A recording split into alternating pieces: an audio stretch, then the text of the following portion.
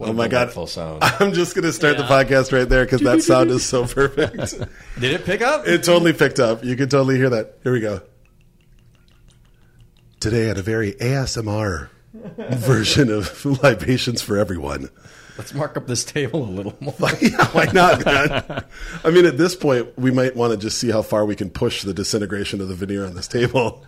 I mean, I'll eventually sell this thing. This is an art piece. We'll frame it. Yeah. I am going to remodel this room very soon. Let's put it up for auction at the live show. Who wants there you go. Custom designed alcohol stained fucking conference room table? But you'll know how many good times have been had when Dangerous Man pulled up their old bar top. They had cribbage boards made for everybody, and I think on the inside or on the back of it, it said, "I hope this brings you as much joy as this bar top brought all of our guests." And I thought that was a really cool way to look at it. That's adorable. You know, we're locking in all these memories for everybody. I love it. But after that wonderful ASMR pouring of liquid from Charles, second only to when I did the.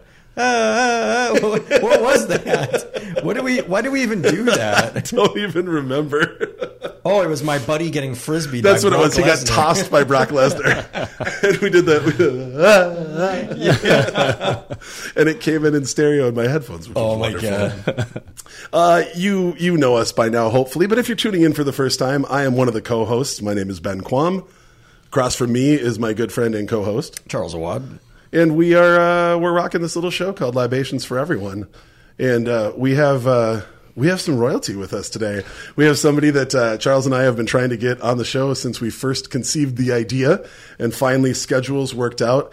You've heard him laughing already, and I feel like I only asked him one time, and he said yes. So. Well, we've been trying to figure out a time to make it work. I guess maybe that's easier. Trying to figure out how to balance out. You know, we want to try and give a broad spectrum of guests, different backgrounds, different careers, different interests. And I'm just excited to have you sitting across the table from us. So without any further ado, would you please introduce yourself and let everybody know what you're doing? Hey, everybody. My name's Juno Choi. I am an owner of a brewery called Arbiter Brewing, and work also at another place called Brewer Supply Group. My life has been surrounded by beer for quite a while, and that's where I hope to be in the future. There's I'm relatively young in the beer career versus a lot of the other people around. But even going back to when I was in bars and restaurants, you've always been ubiquitous with the craft side of beer. That's just another word for old. Well, I think we can all say that. You know, we got some grays to prove it. But yeah, it's going from. Yeah, you're right. Well, you shaved it off, so you can't prove it. I pluck a couple. Yeah. Yeah, the beard is still Vanta Black. So, but yeah, so maybe before we get to Arbiter, can you talk a little bit about BSG and just kind of how that? A lot of people know the breweries and a lot of people know the styles of beer, but a lot of people don't know the amount of work that it takes to get all the ingredients there and kind of get things going. Yeah, totally, Ben. So BSG really stands for Brewer Supply Group, and we're a supplier and distributor of brewing ingredients, mainly malt and hops and yeast. But we're also part of Raw Malting, which is a pretty cool thing for Minnesota and the breweries around here. They'll be celebrating their 175th anniversary. That's amazing. Next year. So 1847 is when they started. It's incredible. Previous to statehood. Yes, definitely. Amazing. Definitely. So cool piece of history there. 5th generation, family-owned malting company. And really, over 20 years ago, they saw the need for really supplying some of the smaller brewers. And at that time, we called it microbrews, not craft beer. So really, BSG was born out of really the craft beer movement that began. And it's been a joy to work there for a Minnesota company that has a lot of history. And frankly, it's great because really a lot of our breweries are connected to BSG in some way in terms of product. Right. So it's been a real joy to work there.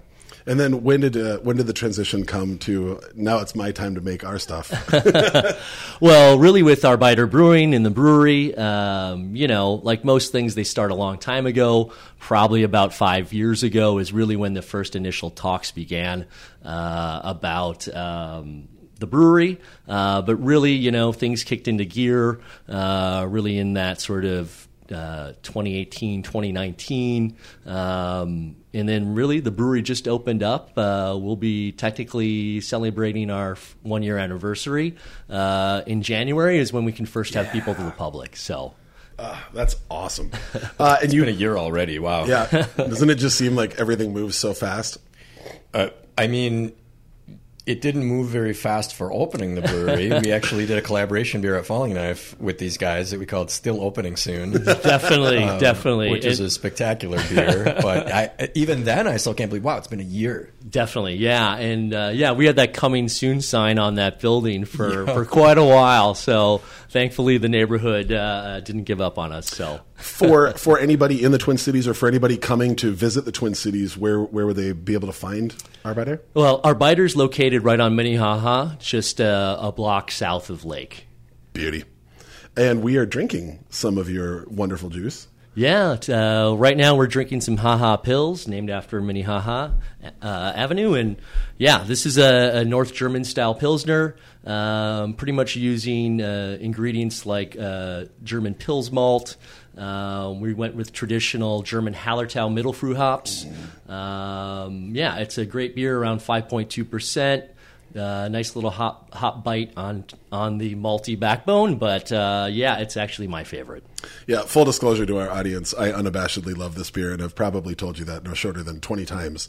But I just enjoy this so much. Yeah, I dig this big time. When it's easy drinking and then it has that crisp, slightly bitter bite, like to me, that is always what it's like, cloyingly tugging me back to have more. And I love that about that. I love the way that stands up with food. Especially a lot of the food that I cook is very rich or very spicy. And having something that can just cut right through all of that, like a razor blade, it's just awesome. So for anybody out there that maybe hasn't wandered too far into the Pilsner category, if any of that sounds good, please go do that. There's so many wonderful Pilsners from all over. Yeah, that's pretty awesome. Heck yeah. What are we gonna sip first? Are we doing our shooter? Let's do it. So we had Ida Graves, which we've had before. Minnesota distillery. This is their Amaro, their bitter liqueur that they just released to the public. And I was excited to get my hands on this because a friend of the program and friend of the hosts, Andrew Kraft, Chef Andrew Kraft from the Bungalow Club, had some of this in his possession and told me how good it was. And I didn't have a chance to try it. He's got some on his shelf now, but I was able to find some at Stinson Liquor. And this is their Wild Forge bottle. They do a Wild Forge bottle every year. Chef Alan Burgo helps out with that. I don't know what ingredient was forged. I know I've read it, but I'm not going to lie and pretend that I remember what it was. But that's pretty cool. It's 70%, 70 proof. 70%. Holy shit. 70 proof. And I could go for a digestif, so why don't we? Yeah. Awesome. This I still have yet to find anything from Ida Graves that I don't love, and this is one of my favorites. I have not had this year's. I don't think I've had this year's. I think I've only had last year's. But we've had... I think I had this. Maybe did I have this? Did we have this at Cigar Club? Did Paul bring this? Oh, someone brought it. Someone brought it to Bungalow Club, but it wasn't. Yeah, so I have had it. But hey, let's go. Let's go. Cheers. Cheers. God damn, that's so good. Oh, yeah, that's great. Lovely. And also, speaking of Bungalow Club, my wife and I finally got to go to celebrate her birthday. We got to go and do their tasting menu. Absolutely spectacular. If you are from the Twin Cities or you're traveling through, please go check them out. The Bungalow Club it was wonderful. The ambiance was very intimate, but still fun. The food was incredibly thoughtful. I was swooning. And I don't throw that out there that often, but it was absolutely spectacular. And there were still some things that we didn't get on the menu that we want to go back and get now. Well, I think great thing now when going out to eat is just how much you really appreciate for real. Good food, good service, and just, relish the experience. That's it. Everything just tastes a little sweeter because we know what it's like to lose it, and we know how many places almost didn't make it. Obviously, a lot of places didn't make it. And hopefully all of that is in the back of your head every time you go out to eat, and it just makes you a little bit more generous, a little bit more patient, and a little bit more grateful. Because, man, they've been through some shit. And there's still new restaurants opening up. Yeah. Right? Yeah, you'd love to see it. It's amazing. Like, every time I see something new popping up, it's like, yes, there is life, and we will figure our way out of the forest. I did recently get to check out Awamni. Oh, man. Nice. Yeah. Been trying. It's Great. amazing. Great. Yeah. When maybe They've been about booked solid. Yeah, maybe went a couple months ago. Definitely made that reservation in advance, and just had a great time just trying somebody's point of view, right? Yeah. And really diving into interpretation of Sean Sherman's indigenous food, right? So definitely that was a joy to go out and have a dining experience. One of first such restaurants in the United States, which is unfortunate, but there are more forthcoming. He posted about one that's woman owned that's opening. I can't say where, but a few days ago. So that's exciting to see that we're encountering more of that cuisine being opened in fine dining and sort of casual dining environments. And it really is like it's a wonderful educational experience too. While I haven't been able to eat there, I was fortunate enough in 2020 to be able to volunteer a bunch with the Indigenous Food Labs that Sean runs with a great team of humans. And we were packing up meals for people that are experiencing homelessness, and then also for some people in the Little Earth community. And having him go through and explain why all of the ingredients are there, and then how they all fit into the food wheel. It's so holistic, and it's so natural for like what this environment is. It's all the things that should be here, all the things that should be growing, and so many things that are native to here that we just ignore. And it was kind of breathtaking to be a part of that, and then to pack it all up, and then obviously bring it out to people that are in need. It was just such a wonderful thing, and I'm so fortunate to have had that experience with them. And the fact that they're still pushing forward and doing that while running a brand new, a critical acclaim receiving restaurant, it just shows you the heart that's behind all that. I think that's you can tell that in everything that happens, that there's so much heart behind that. But we did take a shot, so I feel like we should get into some questions. And so we shall. I think I go first. You are going first. So given the fact that we are all craft beer related, I wanted to start with a beer question. So, and this is going to sound crazy. We always say that you can answer this question differently at any moment, so nobody's going to hold you to this answer. But we all love beer for myriad reasons and moments. But could you pick your favorite time or setting to have a beer, and what would the style be? Like if you had to have like a perfect beer, what would, if you close your eyes, what would you be envisioning? Well, I think it's kind of a blend of a couple things that are coming to my head here. Really, is I'm a big fan of nature, right? And I can imagine really sort of hiking out in the Pacific Northwest after a long day of seeing the sights and really just enjoying something like an STS Pils from Russian River would just be great.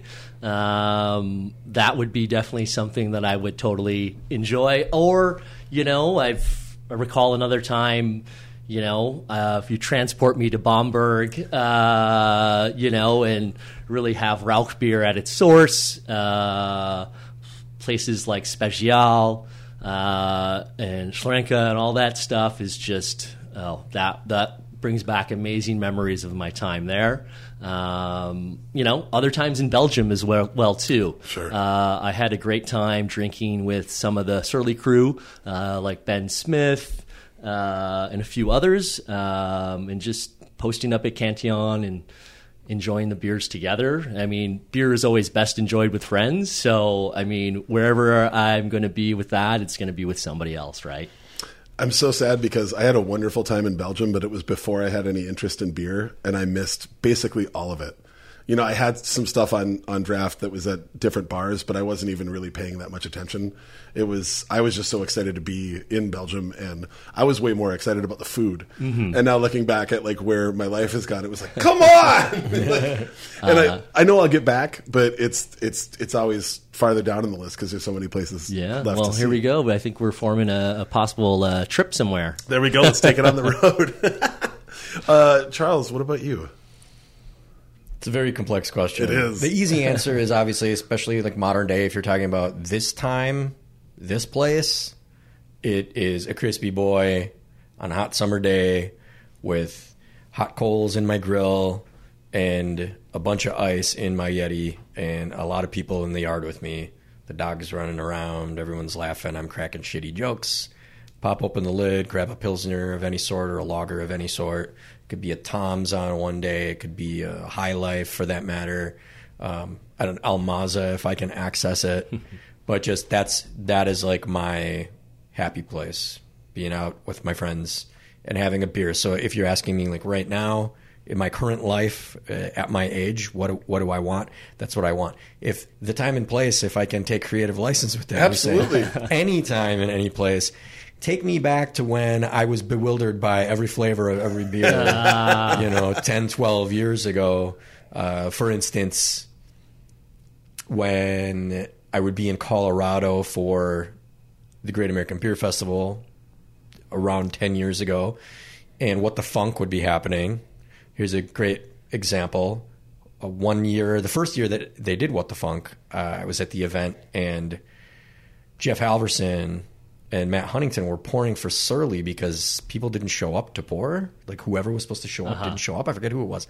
But they ended up pouring. And I walked up, of course, the first thing I did is said hello to those guys because I found out they were going to be pouring for Surly, even though they were in town to attend. And Jeff looks at me and he goes, dude, have you been to Side Project? And I said, who's Side Project? He said, Side Project Brewing in here? They're in the far back corner. You can barely find them. They're all by themselves. It's a passion project of the head brewer from Perennial Brewing Company. And he's making all this wild ale, this American wild ale, and these saisons that'll just blow your mind. And this is the first time he's been serving to the public. Wow. I was like, sure, I'll check it out. Like, yeah, okay, I've heard this song and dance before. Jester King's right there. Yeah, I'm going to just walk right past him so I can go find the guy from Perennial's Side Project. I went back in the corner and I had Saison du Fermier for the first time. And it absolutely knocked my fucking socks off. That beer blew my mind. Still my favorite Saison on planet Earth. And I just miss... I don't seek out that experience of having your mind blown, because it's not worth seeking in the beer space. We've had it all. I stopped kicking beers on Untapped when I hit 5,000 because I was like, well, what am I doing to myself? And that was like 6 years ago. Yeah. So I'm at this stage where I've had every conceivable flavor except for the stuff that's too weird to really wrap your head around and maybe isn't worthwhile. But those days you could have a beer like a Saison du Fermier, this very like lemony, poppy, effervescent take on the Saison, which is not classical in any way. It's a new interpretation, but a beautiful one that someday will be revered as a classic. Hill Farmstead does very similar styles of saisons. But in those days, I could have a beer like that and say to myself, oh my God, what is this and how can I access more of it? So I really miss that. So if it's any time in any place, that's a pretty good example. If you're talking about almost 40-year-old Charles, just give me a crispy boy in my yard, the sun bearing down on me, and the grill hot with coals. I don't want to go too far down like a metaphorical rabbit hole, but I also think that's part of learning, and that's part of wisdom. Is you'll never love anything more than the first time you fall in love with something that's yours. Like I will never. I shouldn't say never. I would be very hard pressed to love a band as much as I loved like some of the first bands that I found out that were my music that I found on my own. Like even the intensity of like junior high and high school love. Like that is it's such an intense feeling. And of course you're going to fall in love and hopefully you'll find a partner that you spend the rest of your life with. That's awesome. But there is a weird intensity to the first time you have something that's yours. Yeah. And I feel like the more that I've gotten into beer, wine, spirits, and even food, I think I have a little bit of that feeling too, where I don't know that I'll ever love anything as much as I loved some of my first favorite beers and some of the first times that I had like really nice whiskey. Yeah. You create, that makes a lot of sense. Like you create a huge library and now it's all gradients above each other or below each other. And that's your own personal journey with whatever that happens to be, whether it's beer, wine or liquor. And I guess, the nice part is, I think at least with most people, and I know myself included, is, I started with beer, but then really fell in love with Scotch whiskey, really fell in love with wine. So I had some of those new experiences that you're talking about, Charles, in those other types of beverage categories afterwards, right? That's a great point. I think that the areas that we have yet to explore or we haven't totally delved into those we still have those opportunities. I'm doing a lot of exploration with oxidized champagnes right now because I'm obsessed with them. And I was just at La Trois in Madison last weekend, and we had several of them. And I was just a kid in a candy store. The exact same feeling where I was like, wow, I can get this. Because Quam, I told you many months ago, actually probably a couple of years ago before I knew Paul Hennessy, knowing your relationship with him, if he could find me a bottle of that Arpouillon 2009 Grand Cru, because I had it at French Laundry and it blew my mind. And I was like, I have to find one. I have to find it. And I haven't been able to find it. Well, I had 2 champagnes last weekend that have a very similar profile. And I was sending him photos of them now that we're pals. And he's like, oh, I got a bunch of stuff for you to try. And I'm rubbing my hands together looking at Marnie like, I'm going to get in so much trouble with Paul. That's the best part, like, is finding out those different paths. You know, I am fortunate enough to have had 3 of my closest male friends go through Psalm 1 and Psalm 2. And when they were doing Psalm 1, I proctored a lot of their practice exams. And then I was tasting along with them. So I knew what the answers were, but I also hadn't done a lot of the coursework. So I could study while they were trying to go through all of their different tasting levels. I was actually just reading about the wine and then listening to what they were saying. And I have found that I still am in the shallow end of the pool when it comes to all that stuff. And especially with the explosion of like Pet Nat and oxidized champagne, there's just so much more even coming to us right now. And I love that. But I kind of took the question in the opposite direction that you did about beer, and that it's not necessarily an exact beer, but it's a moment. And I thought back to something that when we had Mr. Beck on the podcast, we were talking about giving yourself a moment with a cigar, like taking a second to just stop life and slow down. And one of my favorite memories was when Jenny and I first moved into our house.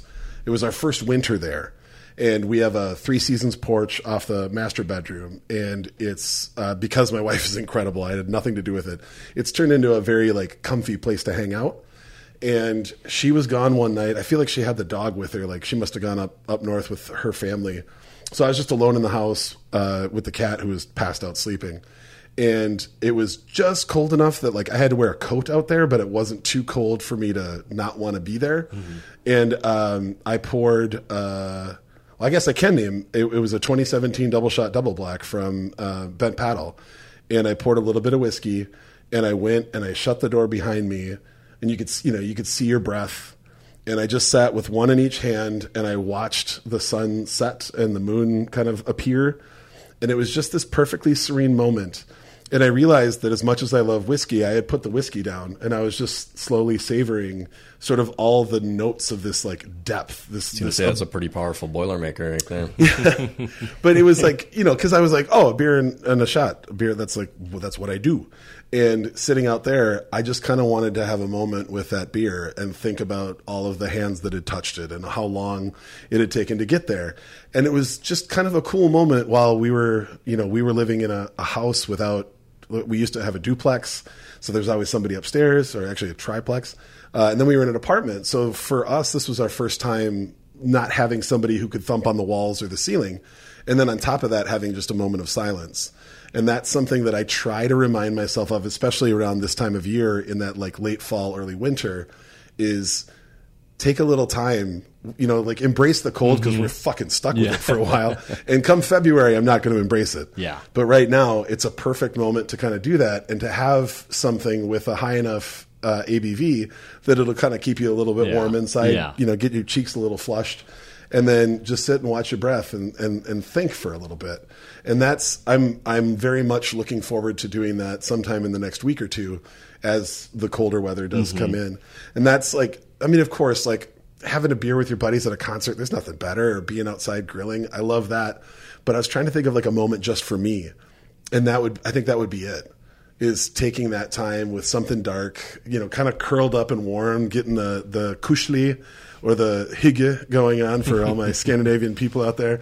But, just embracing that it's cold outside, but you can always make yourself warm. And then having a beverage that gives your insides what this blanket is giving your outsides. Yeah. That's a great thing, to be able to just also take some time, enjoy a beverage. A lot of times we're in social situations, and those are great too for all beverages. But just having a little time to sip and savor, right? Yeah. And frankly, I think we all need some of those personal moments to just sort of tune everything out and just to be present, right? Like how often have we, been in a conversation with each other or with friends, and all of a sudden you look down and your beer's gone, and you're like, wait, I didn't even, because you were just like drinking it ancillarily while you were talking to people. Right. Like it's not You even got to set it down. Yeah. I can't. If I'm holding it, I'm drinking. I'm going to keep drinking it. Yeah. Are you dinging over there? I hear a lot of dinging. I don't think so. Someone's dinging. Are you dinging? Am I dinging? I'm not dinging. I got Not nothing. me. I'm still in airplane mode. Okay. Don't know. Heard some dinging. Question number 2. What are we going to queue up for the next shot? Well, let's see. What are we thinking? We got a lot of options on the table. So we also have the Johnny Walker High Rye, in addition to some things Juno brought for us. I brought a black walnut liqueur, and that's also kind of known as Nocino.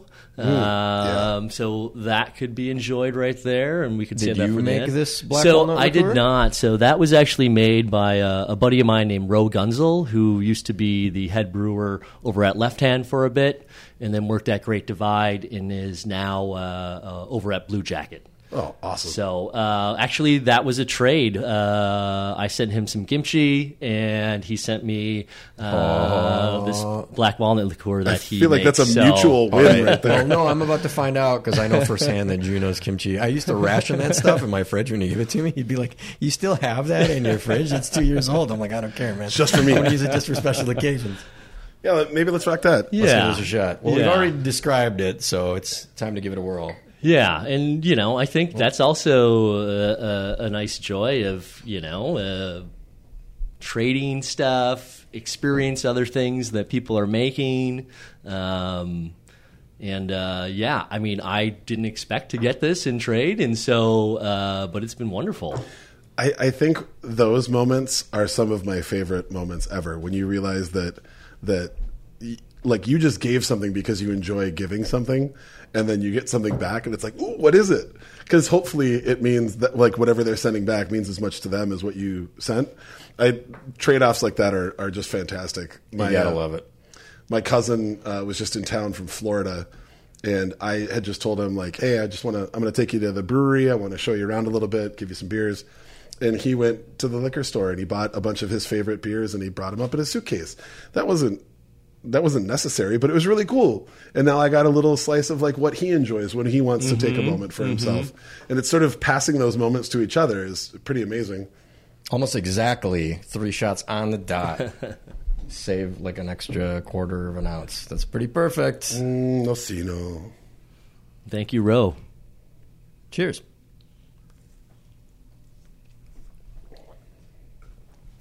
Oh man, I want to bathe in that. Yeah, that is Finish is just beautiful. that is exceptional. I think I may need to send him another batch of kimchi. Yeah, I was gonna say, and I can't buy it, so Boy, and like with the Ida Graves before it, like it's almost there's a little through line from the clove between the two, but wildly different flavors on the front end of the palate. ooh, that is excellent. Let's get on with it, Juno. Which foods are better to get from cheap grocery stores as opposed to fancy grocery stores? Kind of thing you don't think about, but if you do think about it for a couple of minutes, it occurs to you that there are things that like, don't get it from Whole Foods, don't get it from Lund's. Go to like Aldi, or I'm trying to think of brands that would be recognizable to all people, but like Aldi would qualify, or here we have Cub Foods. So like chains of that nature. They're the bigger ones and they're more plentiful. But there are things that you're better served to getting it at that store, mostly because of the cost. Yeah. Well, I will say one thing is I will usually always overpay for produce. So because I think, when you put them side by side, I think you can taste the difference. The for quality sure. varies for sure. Yeah.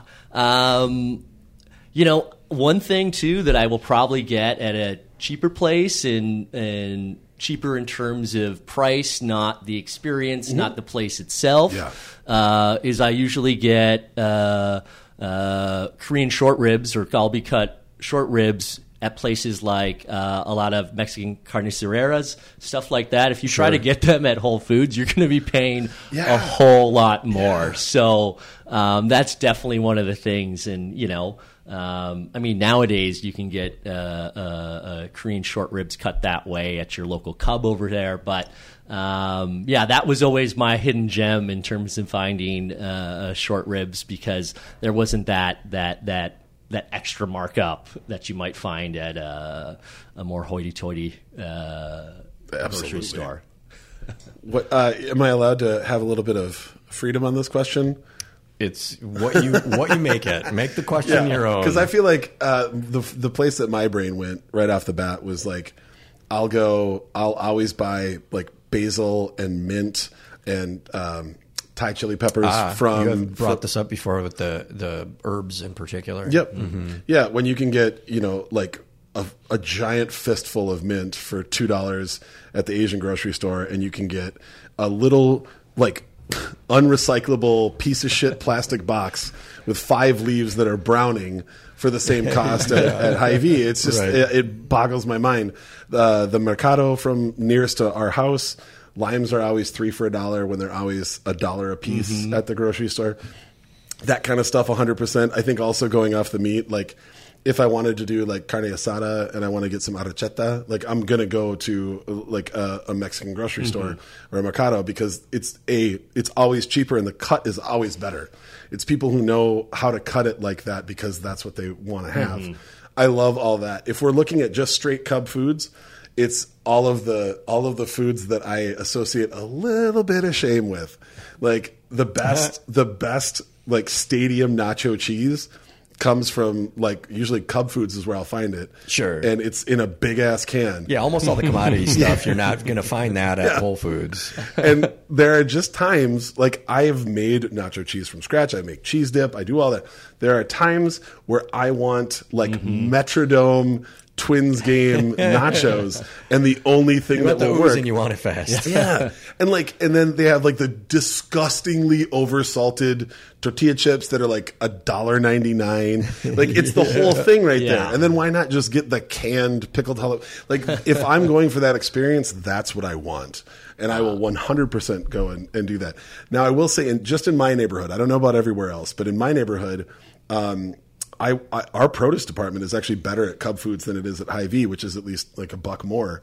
There's a lot more organic produce. There's a lot more like open produce, whereas everything seems to be prepackaged at like at a Hy-Vee or even at Whole Foods. Some of their stuff is open, but then they'll do the quick grab stuff. And I just prefer, like, I'm going to go through and find the ones that I want. Yeah. I don't need my Brussels sprouts already pre-bagged. I'll figure that out on my own. But I suppose that's how they get you. I don't know. So usually it depends on what we're going to be eating. I'll just try and figure out what my little loop is going to be to pick everything up. Totally. Charles, what about you? I mean, if there are things where the quality is very similar, it's basically the same quality, but the value is a lot better at those big, cheaper grocery stores. Grains. Any grains that I need, like if I buy farro from the fancy grocery store, it's double. Arborio, it's double. For sure. So things of that nature, like like amaranth, any kind of ancient grain, it's going to be way more expensive. Wild rice, all that stuff, way more expensive. That's similar quality. Here's a weird thing. You know what's way better at the types of grocery stores, the cheap grocery stores, than it is at the fancy grocery stores? It's about the same price. Sometimes it's actually a little cheaper.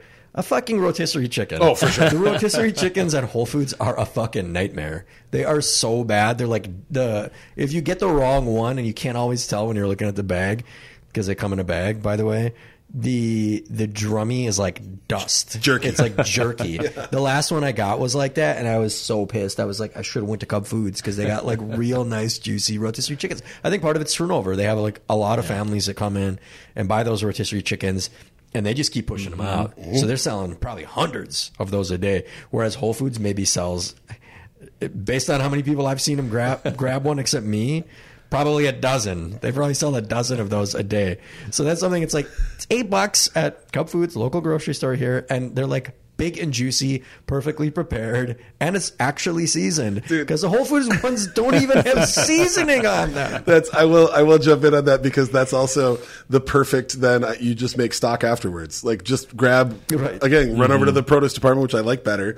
Grab onion, garlic, carrots, celery, and then just know that as soon as you're done eating, then you just throw the carcass in, and then you're good to go. Made yourself some stock for this upcoming winter. Yeah, and grabbing that chicken is also the best shortcut to making a really good chicken soup for someone that you love that is under the weather. Correct. If you don't want to thaw a chicken or get a fresh chicken and then roast it off for an hour and then wait for it to cool so you can shred it, go buy a really nice rotisserie chicken. You're ready to party, shred it up by hand while you're doing all the other stuff. And you can't get a dry chicken because it's going into a soup where it's going to cook more.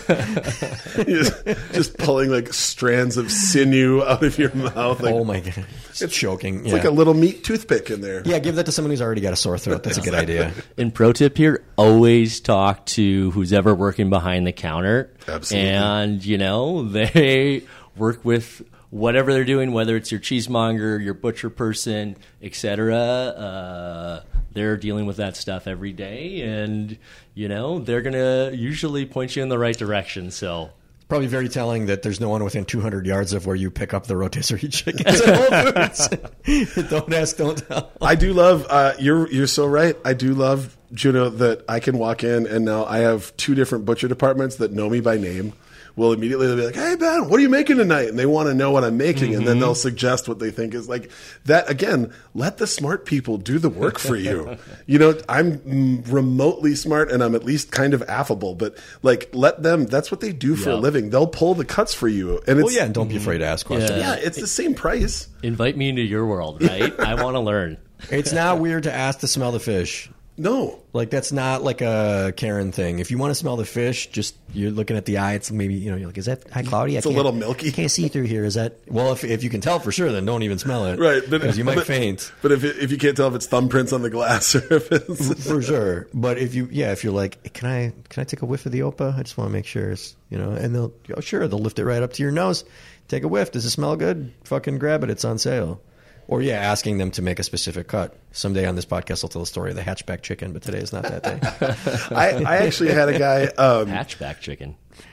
Yeah, it's a pretty funny story. Save it for another time. I had a fishmonger actually tell me that he knew that there were better crab legs in back, and he'd go get them for me if I gave him my the spicy butter recipe that I had. And I was like, absolutely. So I screenshotted it, I airdropped it to his phone, and he's like, "Word, I'll be right back." And he came back with, they were some of the most beautiful crab legs I've ever seen in Minnesota, and boom, there they go. Just put them right in there. Didn't cost me anything. All you had to do, again, was share something that you like. Yeah. And just treat somebody like a human. Dude, crab legs is Say another hello. one. That is another one, too. Snow crab legs, especially. Mm-hmm. Get snow crab legs from the cheap grocery store. They're the same snow crab legs. Mm-hmm. They were flash steamed on the same fucking boat. Mm-hmm. Now, I don't know if I could say the same thing if I'm in, on the coast where it's coming in, like if I'm in New England, maybe there's a different hierarchy. Well, if you can go to a nice fish market, we have nice fish markets too. But if you're just trying to gorge yourself on snow crab legs, I'll go to Cub Foods instead of going even to somewhere like Coastal where they're getting flown in fresh. It's snow crab. Like I want to eat 4 pounds. Don't look at me. Going to get them from Cub Foods. Also, Charles, a digression back to something that you said. I have never been to an Aldi. Am I missing out on something? No. I wouldn't say so. My mom loves Aldi. I have people in my life that are it's Aldi and Trader Joe's. I have some friends that just do produce at Aldi, actually. Okay. You get a lawn chair, but you can't get a ribeye. I don't understand. It's so confusing. To quote Mitch Hedberg, we got spaghetti and blankets. It's not a meager selection, but it is a confusing one. Yeah. You're like, what? See, that's how I feel about Trader Joe's. I feel like you can't go into a Trader Joe's intending to cook something. You have to walk into Trader Joe's, and Trader Joe's will tell you what you're making. Yeah. Like What's this for dinner, motherfucker? I have friends that are like devotees. My mother, like Yeah. Trader Joe's is almost like a synonym for good. She'd be like, "Oh, it's a Trader Joe's thing," and I just don't get it. I walk in there, there's nothing bad about it. That's the prepackaged food mecca. People swear by like, oh, have you had the dumplings from Trader Joe's? Fuck no. What? No. Stop it. I get mine from Saturday Dumpling Club. Where the fuck are you getting your dumplings from? Trader Joe's? Come on. I just don't. I don't know. It's always. I drive by an Aldi at least once a day in all my windshield time cruising around the city. Pop in sometime. And every time I'm just like, so you can get that cart loose. I'm just like, am I? Nah. Like, I'll just keep going. I finally went into a fresh time for the first time. That was a nice experience. I've never been in one, but that's my favorite place to get crab from because they do king crab legs, the smallest ones, but they do it for like $21.99 a pound, which is unheard of. You got to catch it on a special, but yeah, it's Specials even cheaper. During lockdown, I ordered from them a few times where they were like $16 a pound, like $15.99. Damn. I was like, just give me all them crab legs. I finally just ducked into one. I was like, I just got to see what this is about. And I walked in. I'm like, oh, okay. It's like a smaller, homier version of like a Whole Foods. Like I mean, everything there was pretty thoughtful, but it's just small. So what are your guys' thoughts on Costco? There's a couple, I have a couple gems that I love Costco. I'll definitely get their olive oil. I think that's a good one. They have A5. Yeah. Which is crazy. Costco. See, I have gone to 5 different butcher shops to try and figure out what I'm somehow missing. Costco's brisket is still the best brisket. They've got great beef. Yeah, it's wild how they good get it great is, beef. and the price is probably half of what I'll get at other butcher shops. And I'm trying to support like local butcher shops, but those are better cuts. Yeah, and when they do this is going to expire in 9 days, and it's 30% off. They're already incredibly cheap. Prime crown roast. It's like $5.89 a pound. Come on, man, that's ridiculous. I love Costco because I'll do the giant multi packs of chicken thighs. We'll throw those in the freezer, so we just have them. Olive oil is another great one. The greenies, the dental treats for my dog. Sure. She's obsessed with them. We've tried other ones. She just doesn't like them. That one works, so I don't have like the awful stinky dog breath in my face all the time. Anything that I might need in bulk, I 100% am in. Yeah. I definitely was like, oh, they've got some nice pork belly over here for a Korean dish and slice the exact thickness that I want, So, yeah, there's a lot of hidden gems over there for sure. And Costco's a good company. Of course, I prefer to support small businesses, but Costco is a good company that treats their employees well. Sam's Club's terrible. Don't go to Sam's Club. Yeah, I have 2 friends that still work for Costco, and they swear by it. They said it's the best corporate culture they've ever worked. Nice. One of my buddies walked out of Target corporate and just wanted to figure out something else to do. Picked up that job just for a little while, and that was, I think, 3.5 or 4 years ago. And he's like, I'm happy every day I go to work, and I don't know a lot of people in my life that can say that. I'm like, dude, good. Nice. What are we drinking next? Well, I feel like maybe we hit the whiskey trail here. So Let's do it. We were speaking with, Charles and I were talking with somebody who works for a distributor for Johnny Walker, and we were talking about the different colors, and this is just going to be easier. And we were talking about the different colors, and I was talking about how Johnny Gold. Let me give that to you because that's reach. Johnny Gold is a dessert favorite of mine, where I put it in the freezer until it gets real syrupy. Eat it with dark chocolate, and then just that it's a little bit more approachable, maybe for somebody who doesn't love blended scotches. And he told us about this new high rye blend.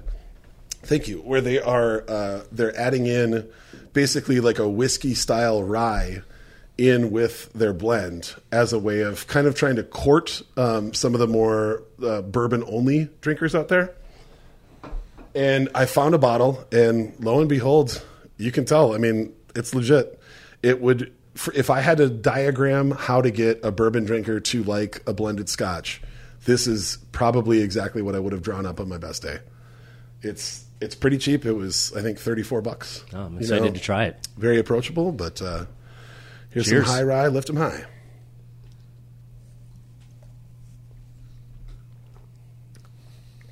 Yeah, I could see that. That still leans quite heavily into the Scotch area. You know what I'd say for me supersedes that in regard to getting a bourbon drinker to like, air quotes, Scotch, just because of the proximity of Japanese whiskeys to Scotch.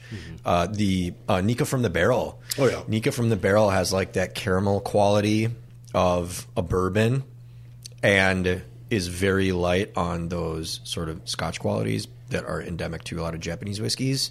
So that's one that I think when people have it for the first time, they're very surprised by it. Like, whoa, man, that tastes like... I think the same thing about Fuyu. Also sure. incredibly approachable. Still has some of those like those peat notes, but it's very, very easy to drink.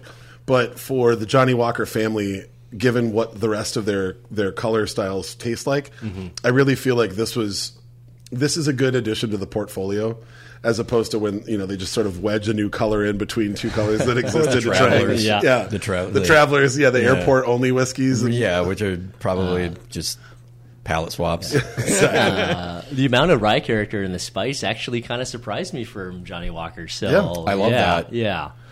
It's it's not super available everywhere. They just didn't ship that much, and obviously we all know about the shipping issues going on. But you can find it at a bunch of different liquor stores. So I just thought it was something fun to bring down and just try it and see what you guys thought. So I dig that. Thank you for that. Yeah, I think I might have to get my dad a bottle of that. Yeah. All right. So question: all three of us in the room have started companies. But I feel like a lot of people who haven't done that maybe don't know exactly what goes into that. So, Juno, what's something that you wish more people knew about starting a company from scratch?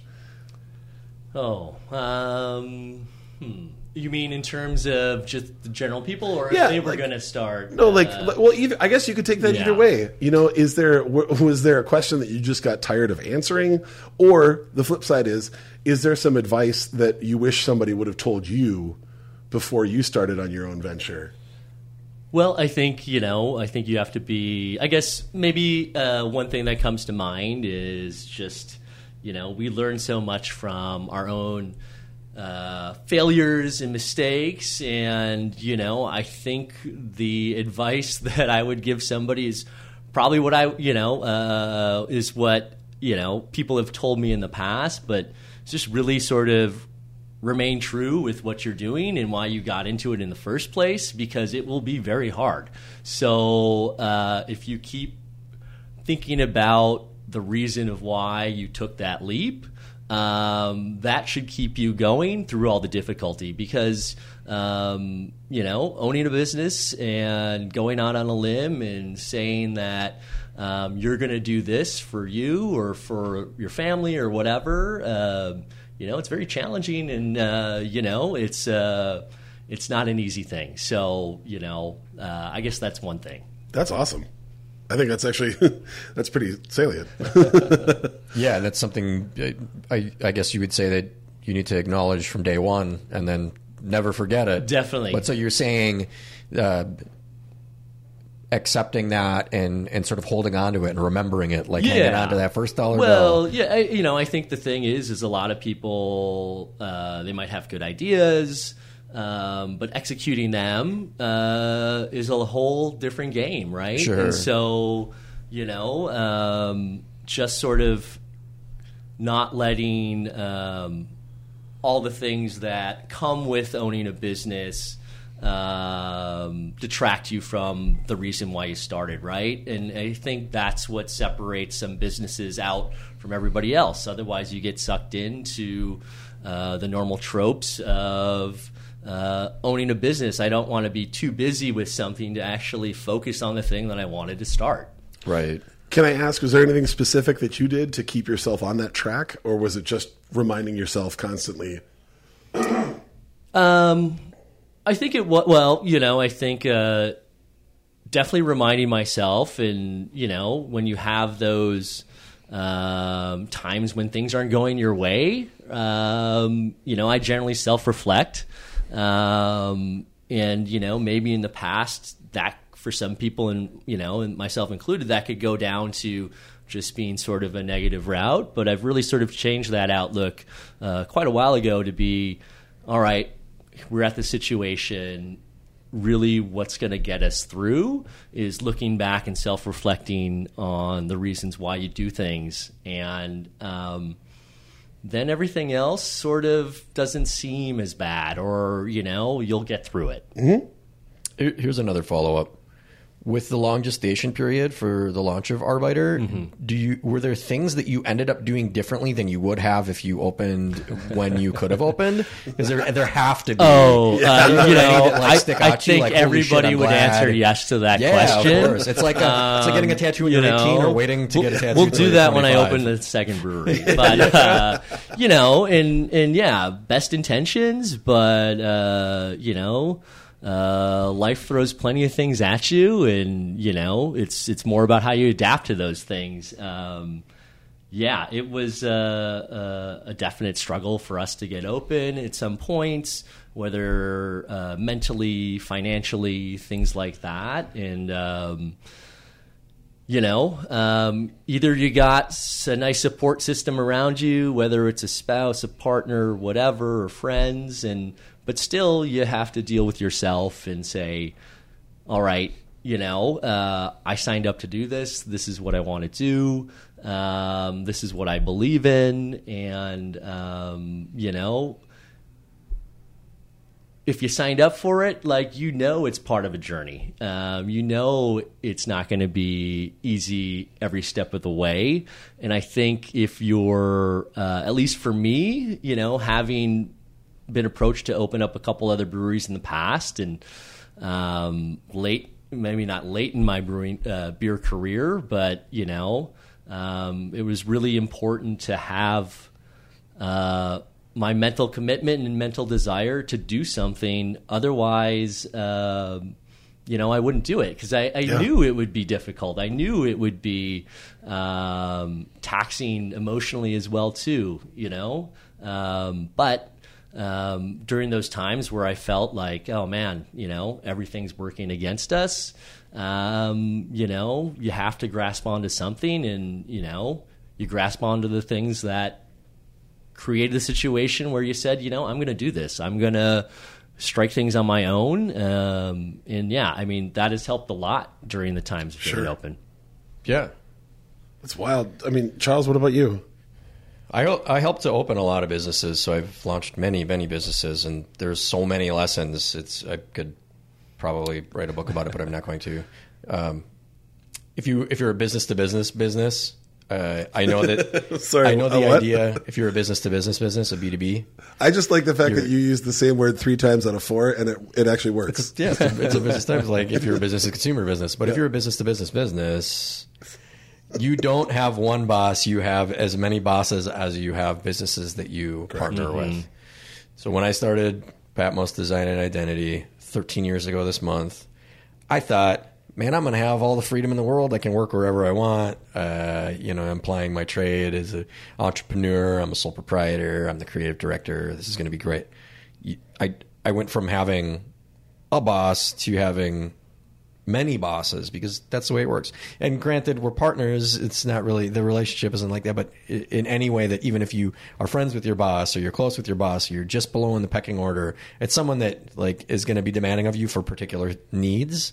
That's what happens. Every business that we partner with, there's at least one person that's a point person that is going to control the demands. I'll throw another thing in there. You know how they say if you love what you do, you'll never work a day in your life. That's absolute bullshit. You're going to work way harder if you love what you do, so it kind of evens out. But the rewards are much greater. And you don't have to be a business owner for that to be true, of course. You can just have a vocation that you love, and you can be gainfully employed by somebody else.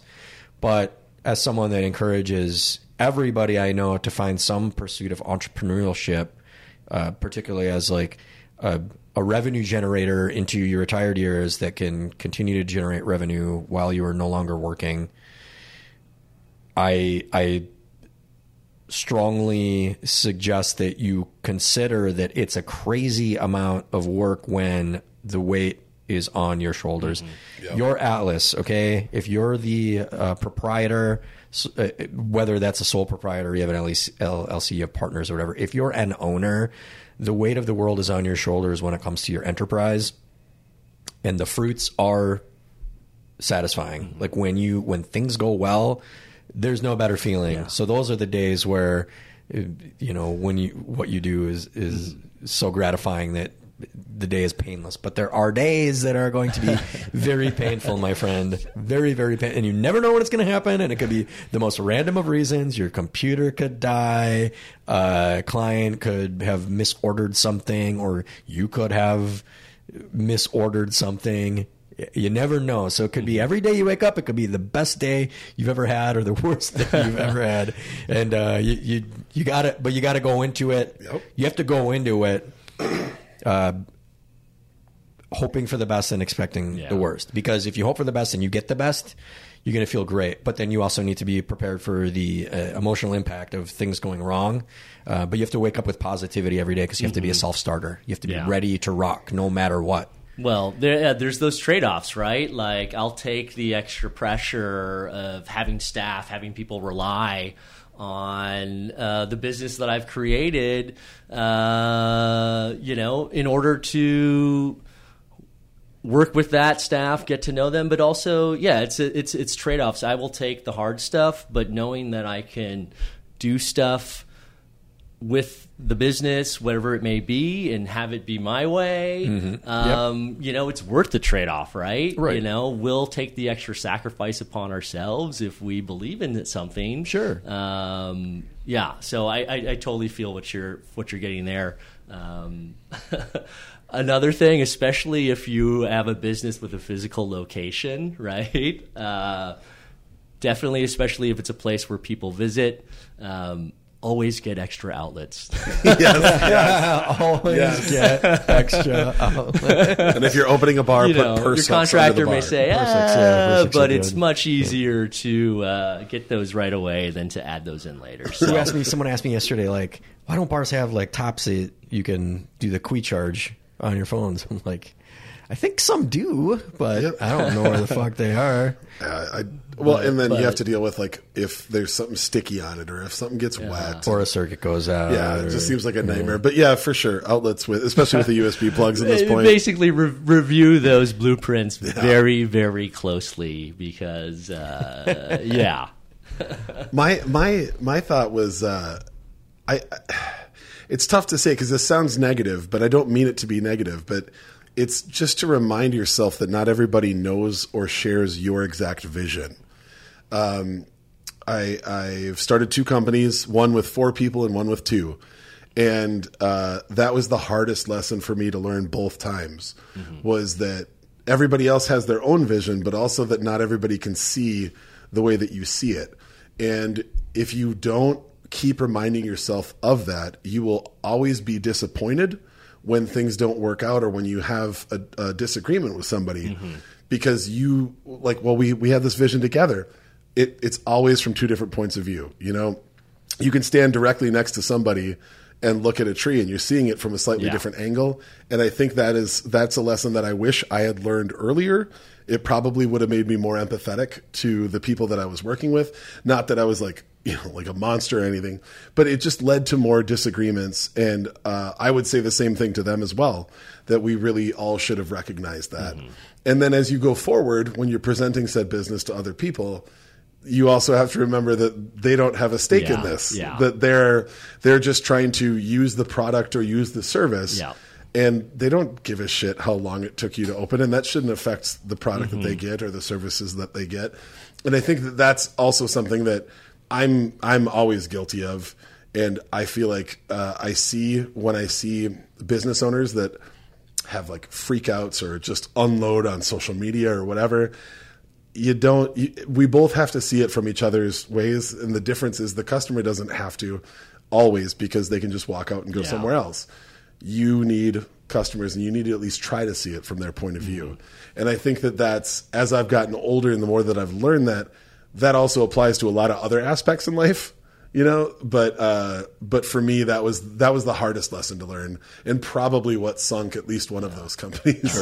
That reminds me of something too, which is like, you can be an entrepreneur, but sometimes in those cases, it's not just you. So if you decide to do something with a business partner, one thing to remember is, once you do that, essentially it is not your sole decision on what moves forward. So Right. you really need to be focused and connected in terms of what you want to do, because you relinquish some of that. So as much as being an entrepreneur is, I'm going to do this and I have the right way, or I Right. feel, this or that.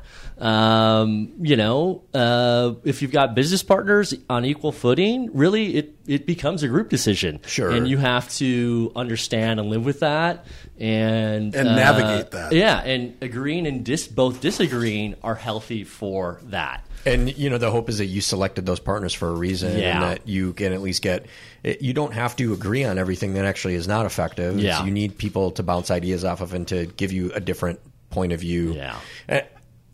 There are many lessons, and others, pride goeth before the fall. Like, if you're too proud to do things the right way, or to provide a product or service that people want to actually pay for, it's going to be a slow death. Mm-hmm. If you absolutely resist the marketplace and you produce a product that nobody wants, but you could very easily make a shift and it doesn't change you fundamentally, but you can do something just a little bit differently so that people will give you money for your product or service, you should strongly consider it, and don't let your pride get in the way. That's the thing that I think becomes a problem for a lot of businesses in the modern world, is that they so desperately want to do the things that they want to do the way that they want to do them, that they forget that they're providing a product or service for cash money to the general public, and they need people to want to give them money for their product or service. Totally.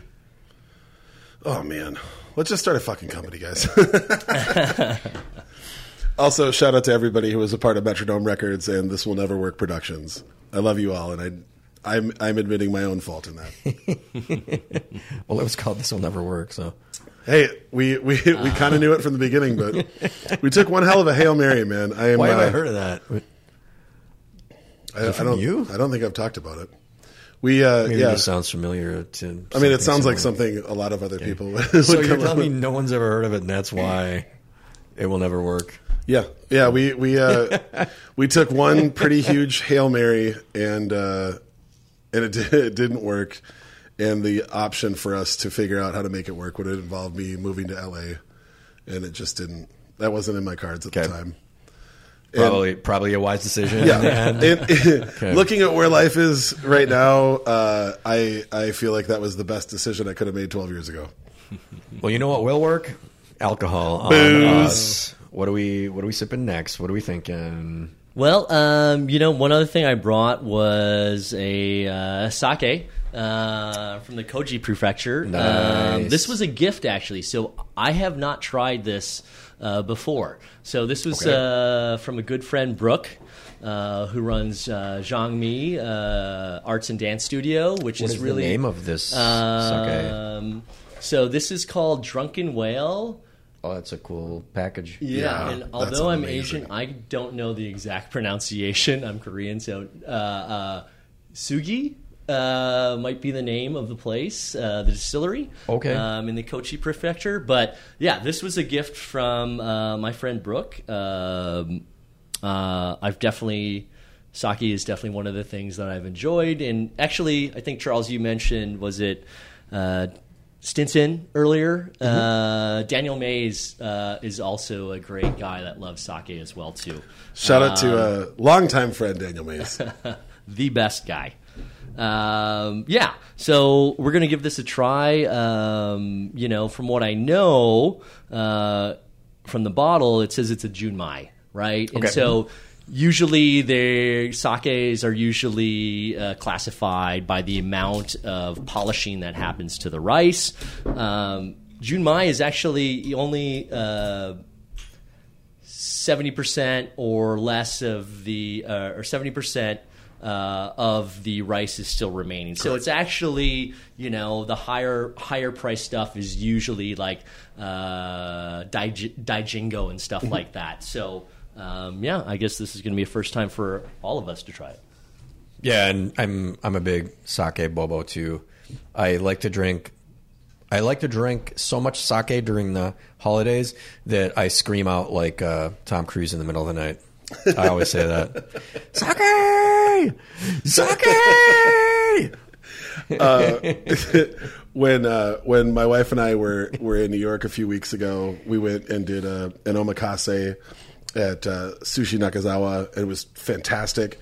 And they had my all-time favorite sake on the list, which is Kirinzan Junmai Ginjo. But Kirinzan has like a little brother that's a little bit less refined, and I had never seen that bottle before. And we talked about it, and it was like, I know we like this. We've had 3 bottles of this in our house. I've never seen this one. Are you cool with doing something that's maybe a little cheaper, but also a little funkier that I haven't seen? So we got it, and it was amazing when you've tasted when like only 20 or 30% of the rice is left. There was so much more like boldness and flavor to it. And we had been going glass for glass as we were going through it, and there was like just a little bit left. And there was a solo diner in between us and another couple. It was just 5 of us at the omakase bar, and she didn't have a drink. She had finished her champagne. And so we sent it over thinking that we were just trying to be nice. Yeah. And the maitre d' who brought it around walked up to her and said, "This is a gift from the gentleman at the end of the bar." Oh, Just God. ruined everything. I was like, Not like that, man. Not like that. Like we just looked like we were trying to pick up a third wheel. It was so bad. And she just like ate her sushi, hammered it, paid her bill, just bounced. Right. I was Didn't even like, look you in the eyes. yeah, nothing. Like she looked down and said thank you, and then just walked out. And I was like, man, now I kind of want that sip of sake back. Yeah. When we were in No good gesture goes unpunished. Right? No. we were in San Juan for our anniversary in July, and there was a young couple at this really nice restaurant we were at that was sort of sitting near us, and I heard them talking about their anniversary. It was their first anniversary, and we got them a drink, and then there was this awkward thing where then they bought us a drink, and then I was like, no, like I didn't buy you a drink to force you to buy 2 drinks you didn't want to buy. And then maybe they didn't even want to drink the 2 that we got them, but we did say, ask them what, I said, ask them what they want and put it on their bill. We're here for our 2nd anniversary. I heard it's theirs. And then 2 drinks came over to us, and I was like, oh no, are they they're probably like, fuck those guys. Well, that was the worst part is after she left, we started talking to the couple that was on the other side of her. And they were a Japanese couple that their parents didn't approve of them getting together. So they eloped to America, and it was their 5-year anniversary. And so we were like, this was also our 10-year anniversary from our first trip. So we were just going back and forth, and we were all like, man, it would have been a lot cooler if they just put her on the end and moved them over, because I would have rather shared a bottle with them and celebrated together than like have it just go wasted. But I promise this will be savored. I will not shoot this and then walk out. Yeah, cheers, guys. Oh man, Cheers. That's yeah, wonderful. I've already been sipping on it. It's really delicious.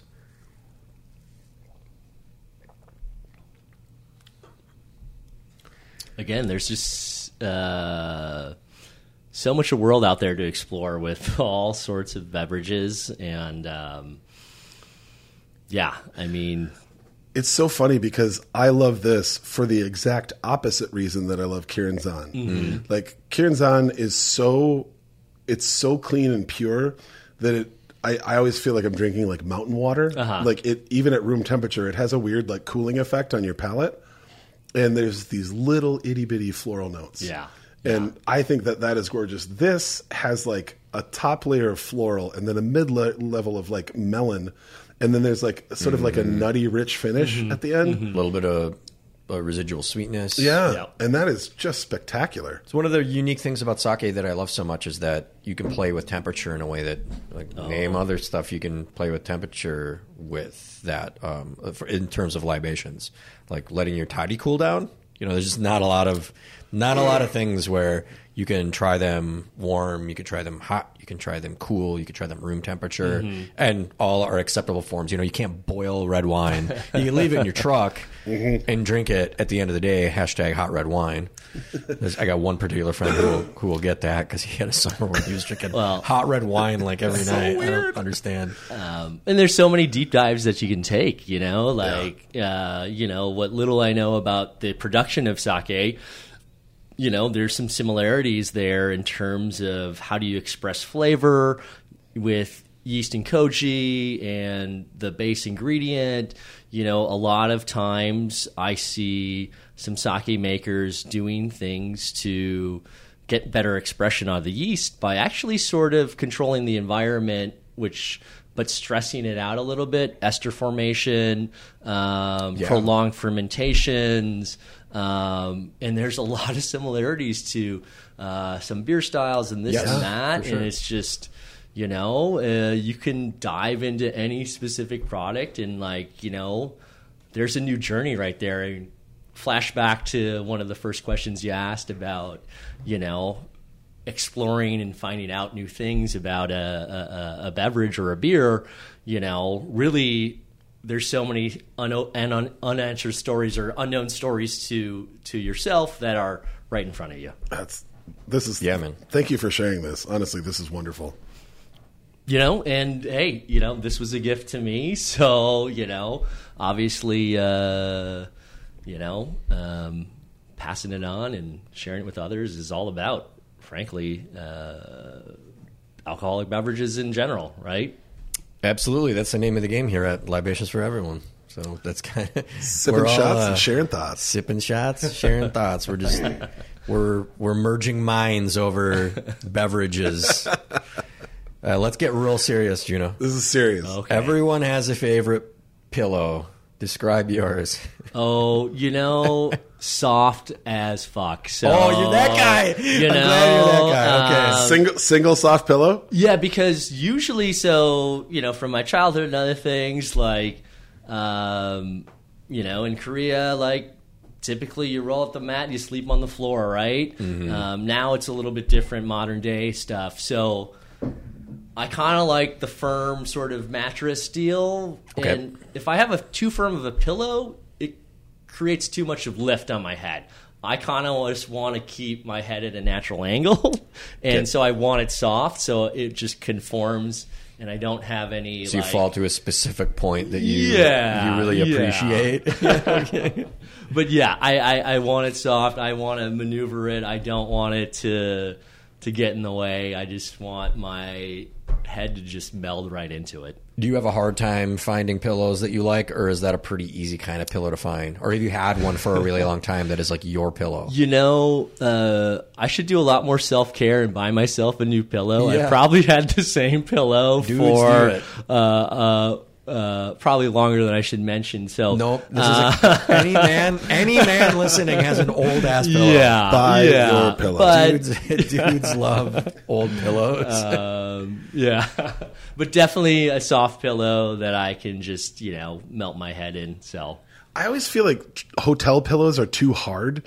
Do you have trouble falling asleep if you're in a hotel? I don't want my neck any different than where it should naturally align. I don't know. That's how I feel. Sure. But to each their own. It's achievable, though. It's achievable. Let me tell you why. I'm a firm pillow motherfucker, and I have a shitty neck, so I need to know exactly where my head is going to be. I like really flat, smashed down, super hard pillows. I don't know why you saying I'm a firm pillow motherfucker also sounded like you were really feeling a little bit about yourself. I feel like, dude, you're nice and you're a little pliable, but you're still a firm pillow. That's right. So I like smashed down hard pillows, which usually it takes time, it's a lot of matting down. I had one for probably 20 years when I met Marnie, and then she had a pillow that was an old pillow on her bed when she lived on Adams here in Northeast Minneapolis, and it was also pretty hard. And I remember thinking, I can sleep on this.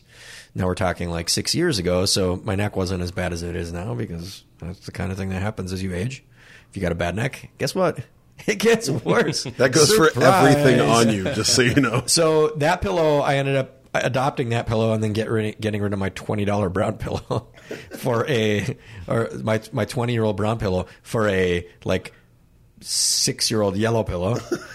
And I still have that pillow. And for a very long time recently, I was doing some research because I do like some hotel pillows. I like the firm gels. Yeah. I was trying to find something like the Tempur-Pedic has this thing that's got like lumps in it. Yep. Like a big one and a small one. And on the big side, it's like a very firm, hard pillow, but it's shallow. It's like very shallow, and it's got a hump, and I can put it under my head, and it goes under my neck, and it keeps me perfectly aligned, and my body doesn't move. Because even like that difference of a centimeter with a soft pillow where your head could end up, when I lay on a soft pillow, inevitably the next day my neck is fucked up. So I brought my pillow with me to Madison this weekend because we drove. I want to get the travel. There's a travel version of that Tempur-Pedic that I'm thinking of getting one and bringing it with me. I should buy a new pillow, and just the whole of having two sides that maybe you can flip it over. Yeah. I mean, like, you know, I sleep in a couple different positions, but if I'm, you know, sleeping with my face up or if I'm sleeping with my face down, I kind of want the pillow to do different things. So I think I should invest in a new pillow. You back or belly? Is that? Well, so I am pretty much. I sleep on my back now. I have some back issues, so if I sleep on my stomach, that doesn't do so well for my back. So when I do sleep on my stomach, though, I need the pillow to add a little bit of support. So, I think I'm going to buy a new pillow this week. I have learned that from my wife, and bless her heart for all the things she has taught me. But yeah, I have it's a whole thing at my house, because I have two things. I have a CPAP machine, which is relatively new into my life, so it's kind of changed how I sleep, because I'd go to sleep on my back and I'd wake up on my stomach, and I don't know when I would flip over, but that was usually how it would go. I can't sleep on my stomach anymore. You can't anymore, right? Okay. But I sleep on my side now. Yeah, you can. I was going to ask. So you can do it. You can do your side. Absolutely. But do you have to do the side that's facing? Nope. Oh, okay. I can go either way. And it took a little while to get used to it. So what I got like a whole system, right? So I have the climate cooling like gel pillow. That's the base. Mm-hmm. And sometimes, like if I'm on my back, I'll just rock that, and then I'll pull the other pillows off and either throw them off. Is it a soft gel pillow? Yep. Okay. So I love Charles that. and I are using these old ass pillows from like 20 years ago. Well, and again, this is How only old is this gel pillow? like 2 years. Man. This is my wife's influence 100%. We got Cellar Age pillows. She cycles through hers. She's got Crispy Boys all the time. Hold on, give me a second here. Cellar Age pillows. Okay, go on. So got that one, and then I have a super soft one that you would probably love. That again, I am very broad shouldered, and I have a giant fucking head, so it weighs down on like no small pillow can deal with it. But if I roll on my side, that's enough to give me like the extra boost under the neck and around the top of the head, so it kind of cradles it. Because if I'm on my side, then my neck isn't bent at all. It's like my spine is completely straight. Okay. When I sleep on my side, that's what I'm always going for. I want my neck to be completely straight. Doesn't work all the time, but best you can. And then there's one extra pillow that I bought because I thought I wanted to sleep on something. It's like halfway between hard and soft, and it just ends up not quite being right. But it's great for like if I'm reading in bed or if I'm doing computer stuff in bed, I'll just throw that behind the whole thing. And then sometimes I am not afraid to admit I do like throwing an arm around a pillow. Yep. There's nothing wrong with that. It's I perfect. have a pillow on one side and Marnie on the other side. If she doesn't want to cuddle, then I turn around and I'm kind of like, because I'm a cuddle slut. So if she's just like, get off me, it's hot, then I turn around and then I got that anime pillow. Well, and that was where it started. Sometimes you don't want somebody to breathe on you, so you know. Well, and then our dog kind of broke that up. Like sometimes Millie wants to sleep in between us, so then it's like, all right, like I love her to death, but like especially if she's paws toward me, like there's nothing to cuddle onto, so I'll roll that way. But I will cycle through them depending on which way I'm sleeping. But the end lesson is go buy a new fucking pillow and buy one that like think about how you sleep for 2 nights and then go and shop for it. And then look for one, because now where do you go shop for pillows? What store do people shop for pillows at? So for my my gel one, I've never had any success. I end up punching the pillow and walking away for angrily. The giant gel one. I bought that at Target. Oh, really? They had like a whole explanation for them, and it wasn't cheap. Every time I've shopped at Target, they have the world's shittiest pillows. Well, yeah, basically the sign says world's shittiest pillows. 90% of them are, and then there's a couple like really nice ones. Okay. Bed Bath and Beyond. Bed boy. BB&B. I don't fucking know. Whatever that store is where it's like a ton of shit that you would see in a my catalog. anime pillows. But they also have some nice ones. That's where I got the new one that I still don't quite know. I makes sense. don't really sleep on it, but it's just one to have around. But yeah, it's that to me. If you're going to sleep on your side, make sure you have something that keeps your spine straight. If you're going to sleep on your back, I agree with you. I try to be as flat as I can. That's where... If you're in your 20s, who cares, man? Hang from your feet. We're not talking to you. Just have a couple sweatshirts rolled up and put that under your neck. You'll be fine. Fall asleep Usually in I'm in the scorpion fetal position. Yeah, you can fall asleep in scorpion position. Let's face it, if you're in your 20s... coffee table face down. If you're in your 20s, you're sleeping on your couch right now because you're falling asleep watching YouTube or TikTok or whatever anyway. I'll say this. I always have a couch in my home, in the living room, that I don't mind nodding off on. No, of course not. Like, that it won't fuck my body up. And I'll say that historically, that's been IKEA couches because they have nice firm cushions. They're not super well constructed. My cat is like, LOL, you got another IKEA couch, and just fucking destroys it. But if I nod off watching, After the 90 Days or another great, brilliant piece of biopic film like that, then I feel pretty good when I get up and then transfer ever myself. have the thing where you sleep on a leather couch and then you just wake up in a sweat? Oh, yeah, for sure. Oh, my God. Horrible. It's a thing. Like, I finally... Jenny knows I don't care about what style the couch is. She could pick whatever color, whatever fabric, as long as it's long enough for me to lay all the way out on. I'm in. We're Got good. it. Yep. And our couch that we have right now is leather. And I finally, after a few times doing that, I just finally I grabbed a shitty When you old have to yourself off of it. You look like your leg looks like a fruit roll up. Peeled right off the wrapper. Temperature control and blankets can help with that. Well, that's all I did. I threw like a shitty old comforter down, and if I'm watching something late at night, I literally will just throw that out so that if I fall asleep, no big deal. You know what I thought? Tempur-Pedic couches. There it is. Why aren't there any of those? So we're starting I a new don't think business. I would get anything done. Yeah, we are starting a new business. Tempur-Pedic leather couches. Libations and couches for everyone. Well, no one's going to be able to afford that fucking thing. So that is not for everyone. It is for no one. It's for literally no one. No, you could just do a small 27,000 times payment of $19.99. It's got that nice. cooling technology, so it just prevents the hot leather. The flop sweat. Yeah. Okay. So when you have to pay the bill, you won't have any flop sweat because you'll be nice and cool on your Tempur-Pedic leather couch. This is embarrassing, but at a friend's house, We haven't said anything embarrassing till now, so I'm glad you specified. I have rarely had device envy, but I slept over at a friend's house a couple of years ago. Device envy. And they make a little, like, it looks like a lowercase R, and it's a little thin fan that just pokes at the very end of your bed under your covers, and it just blows cool air. I have never slept so good in my life, and this fucking thing is like $300. I look at it on a regular basis and just think, is today the day that I'm going to buy my own personal bed fan? Wow. And it might happen. Do you think some people get that and then they return it the next day because they think like a ghost is blowing on their toes? Probably. But I'm in for it. So here's an eternal question. Suck 'em up, Casper. Do you have your feet outside the blanket or under the blanket? Always outside the blanket. Okay. I am either under a blanket completely or not under a blanket at all.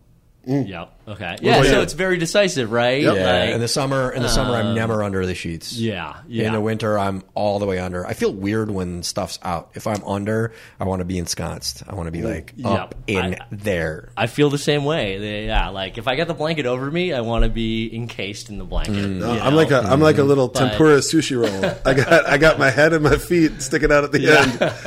I love that. I think for me, I've tried to figure out why I like this, because I don't like having cold feet. I don't like being barefoot. I don't walk around barefoot really ever. I think it's because I got so used to not fitting into anything, like any bed when I was growing, like my sleeping bags when I was a kid, I would have to unzip them and I would just like fold it over me like a taco because I was always too tall and I wanted the covers to come up to my shoulders.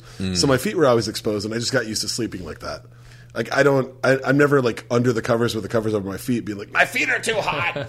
But every time I'm going to sleep, I will catch myself like tug the covers up and then I roll over and I'm out.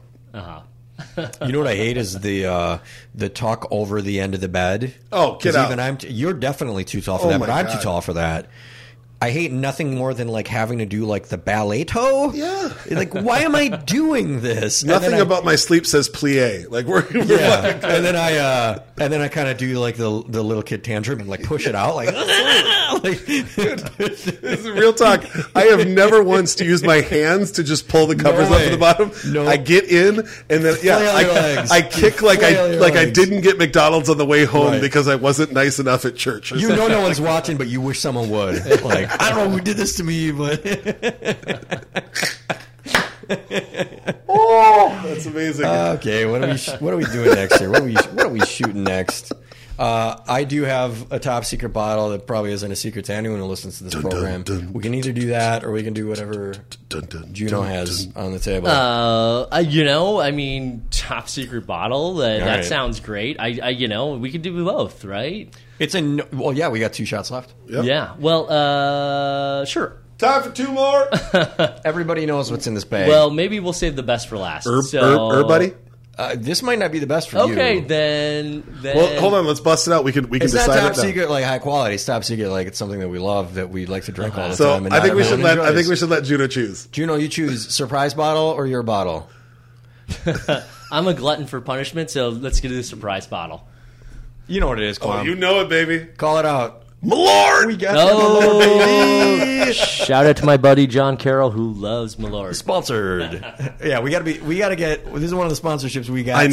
We got to get Oh, Jepson's. I texted Quam when I found this bottle because I had a bottle on the shelf that I didn't realize that I drunkenly, because I like to drink Malort late in the night of drinking. I just really love it on a rocket. It is the bouquet best time to opens drink up. Malort. It's recently I discovered, I don't know how this occurred to me, but Malort tastes like super bitter dill aquavit. That occurred to me, especially when you put a cube in it and it That the bouquet sounds opens up. much better. Here's- That's how here's you the sell things. Malort. Malort. Yeah, well, hey, I'm a marketing guy, so understand. let's sell some Malort. Understand, that's all of the same spices are going into that same. It's just literally how much sugar do you put in and how much do you cook it down. Like it's all of those same flavor things. Like Yeah. Akavit and Malort are cousins. They're So they from have a lot of synonymous yeah, ingredients. they're from the same area, and my people did a lot of cool things, but having access to ingredients was not one of them. I'm having lots of flashbacks to times in Chicago. So Yeah, I mean, one of the reasons this is like such a reviled and like made fun of and amused with product is because it didn't derive from Italy, because Italians have a lot of bitter liqueurs, of which I love many of them. But this came from a part of the world that probably doesn't have a lot of bitter Nope. products like this, right? So It's just it stands that. out. It stands out like a bitter thumb. It's Malort, which means bitter in Swedish.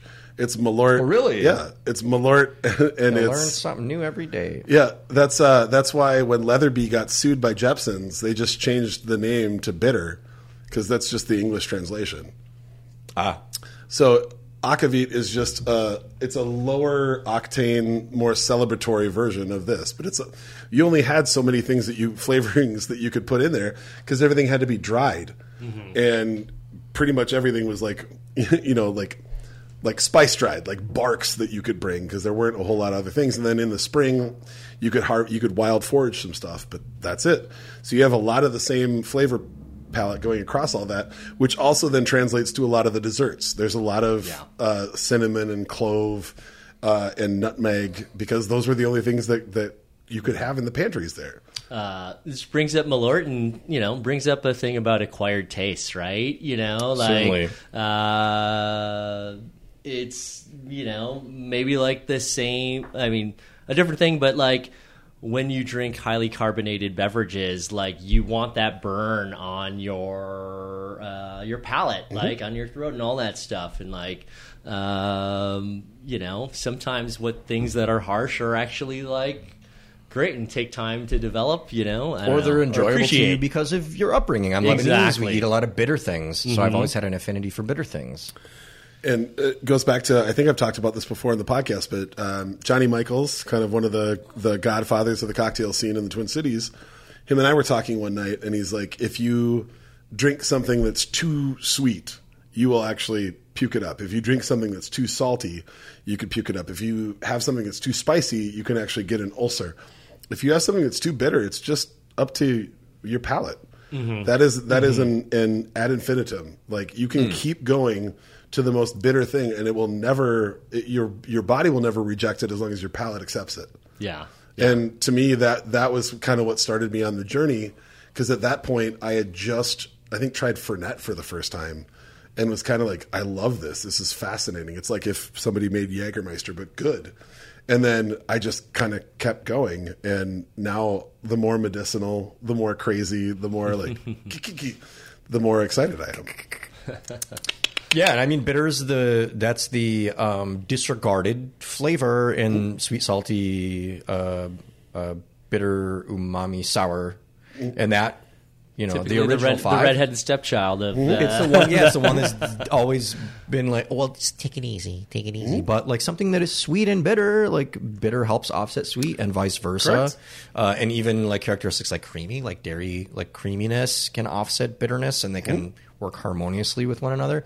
People are really afraid of bitterness. I would say, like in this country, a lot of countries, but I reside in this country. People are afraid of bitterness in this country. We're so far down the highway of sugar and salts that trying to figure out how to get us back to bitter is frightening. Even looking at what we call sour is like, come on. Dude, go to the farmer's market and walk up to a stand with bitter melon and even look at it for 3 seconds, and the proprietor will be like, I don't know if you want that. To the bitter things in life. Cheers. Yeah, May they buddy. always exist. I like that. Guam, did you just come up with that? Nope. Well, what the fuck, man? I'm not as impressed anymore. Oh, I mean, yeah. Oh, okay. I think. Sorry, my brain was like, do you say that a lot? I don't know. Whatever. We've been drinking. It's fine. It's floating in the bed. Everybody, shut up. You've been drinking all this time. What? All right, question number 5. All right, question number 5. The holidays are fast approaching. We have to admit that it's just coming. All the stores have just changed all their shit. So here we go. What is the number one thing, Juno, that you are excited to cook and or excited to eat? You could say both. You could say one or the other. You know, I mean, immediately I'm looking forward to Thanksgiving. And really, you know, the main reason is I go home to visit my family, and the majority of my family lives in Wisconsin. And my brother and I, we have been cooking our Thanksgiving dinner for our family and friends for maybe the last 10 years or so. You know, and obviously we took that over from my mom, but yeah. So, like, I am looking forward to Thanksgiving because that is the meal 100% that my brother and I do for our family. So awesome. Yeah, I'm looking to roasting a lot of veg and doing the turkey. And, you know, for me, being a Korean American, you know, we have all of our traditional turkey stuffing, squash, all that stuff. But we've always got some rice. We've always got some kimchi. And, you know, just gathering around a table, like, I won't complain about that at all. Do you, with the rice and kimchi, do you, like with leftovers, do you, like, pull a plate that would be, like, a more traditional Korean plate? I'm asking because I make sort of a Norwegian version of Thanksgiving. Well, so here's the thing is the novelty to us and to my family is American food. Yeah. We grew up eating Korean food, you know, almost every day. Sure. So when I go visit my family in a couple weeks here, I will be grabbing some of the stuff, the turkey, the ham, some of that stuff to bring back home because to me that's a little bit of the novelty. The kimchi and all the Korean food, that's every day to me. So, right. But yeah, I am still looking forward to getting together with my brother, and I'm his sous chef, so he's going to tell me what to do, and I will do it, and you know, so does he conceptualize the menu, or do you help him do that as well? No, it's a very one-way relationship. Oh, it's a one-way road. You know, okay. like most kitchens where he tells me what to do and I do it. Okay. So, Can I rephrase my question? I guess I was going to say, is there something that with the leftovers of a traditional like American Thanksgiving spread, is there a dish, like a Korean dish, that you enjoy making with the leftovers from that? well, you know, we were talking about Charles and the kimchi that I gave him, and you know, I was saying, hey man, you know, that stuff's kind of old, right? And you know, like most things, Iron Gut, baby. like most things, there's a lifespan. You know, things are fleeting, right? Yeah. And but we don't want to waste them. So in most Korean households, when we have kimchi that starts to change over from the more bouncy cabbage crisp thing to more sour, and the cabbage starts to break down. Yes. You know, we make certain dishes, so we usually then Oh, so you turn use to- that for like yeah, specific so dishes. because you know, that's just the life cycle of what the kimchi that we're eating. So towards the end, as it gets to a little bit more sour, we know, hey, we're going to make this stew called kimchi jjigae, right? And so that's Which I don't I know. fucking love. I guess I never put two and two together. Yeah, that is yeah. The more aged kimchi. Yeah. And, you know, and I'm sure there's plenty of other culture that's all around where, you know, certain things have a life cycle and then you make other dishes out of it, right? You Right. know? Yeah. I don't know. Awesome. No, that makes sense. The reason that I asked, well, first I should let Charles answer. That was the kimchi I used on in the Andy Boderman episode when I brought Yeah. up the pizza fail. Yeah, yeah. That's the kimchi I used on when the pizzas didn't turn out that Damn well. So I was really it. mad at myself that I used some of Chino's kimchi for some other people, and then I didn't even do a great job. So I was like, shit. I was about to peel it off, put it back in the jar. Well, you're definitely going to get another batch soon. oh my so. God. I'm not pandering, believe me, but I will take any opportunity to I'll get just some- straight up pay money. some of that kimchi. Yeah, so I also cook some holiday dinners for my family. My two big ones are Thanksgiving. I've been doing Thanksgiving. I would for- love to be a family member because my- I've seen the my food whole you put out, adult life. Charles. I would love to be included in your family to enjoy your food. Yeah, I'm that guy where like, hey man, you need somewhere to go. Come on over. Thanksgiving some years is like hyper traditional, and some years I've had years where I'm like very conceptual, or where I want to do like dishes that are pre-colonialism, or you know what I mean, where I'm like, who cares what white people ate in the 70s and 80s? I don't know that that's really representative of any of the values we're trying to uphold with this. But I also have a family that really wants the turkey gravy corn situation, but I try to do that in like a semi-elevated way, Yeah. or like at least like a Yep. not like a not conceptual or elevated. Most times it's more just like really well done. So that's what I end up doing most years. The meal though that I get to show my creativity with a little more is I do like a version of the Feast of Seven Fishes. So for Christmas Eve, I always prepare a giant Italian meal. It's not the Feast of Seven Fishes because it's not all seafood, but there's often seafood involved. I like to make scratch pasta and all sorts of other things. So for the first, because I've been doing that also for probably 15 years, for the first probably 10 years, I made arancini from scratch every year. Well, last year there was no holiday cooking, obviously, because of reasons that are evident to all of us. And just this several years prior, I was making other things, but I wasn't making the arancini. And now I'm like, why has it been so long since I did the arancini? So the night prior, I make a giant batch of fresh risotto. And you can preserve some of it so you can serve actual risotto as well. But then when you cool it in the fridge and it gets like nice and hard, you can roll it out, shove a piece of cheese in the middle, do the egg wash and the breadcrumb, and fry those little bad boys and serve them with marinara.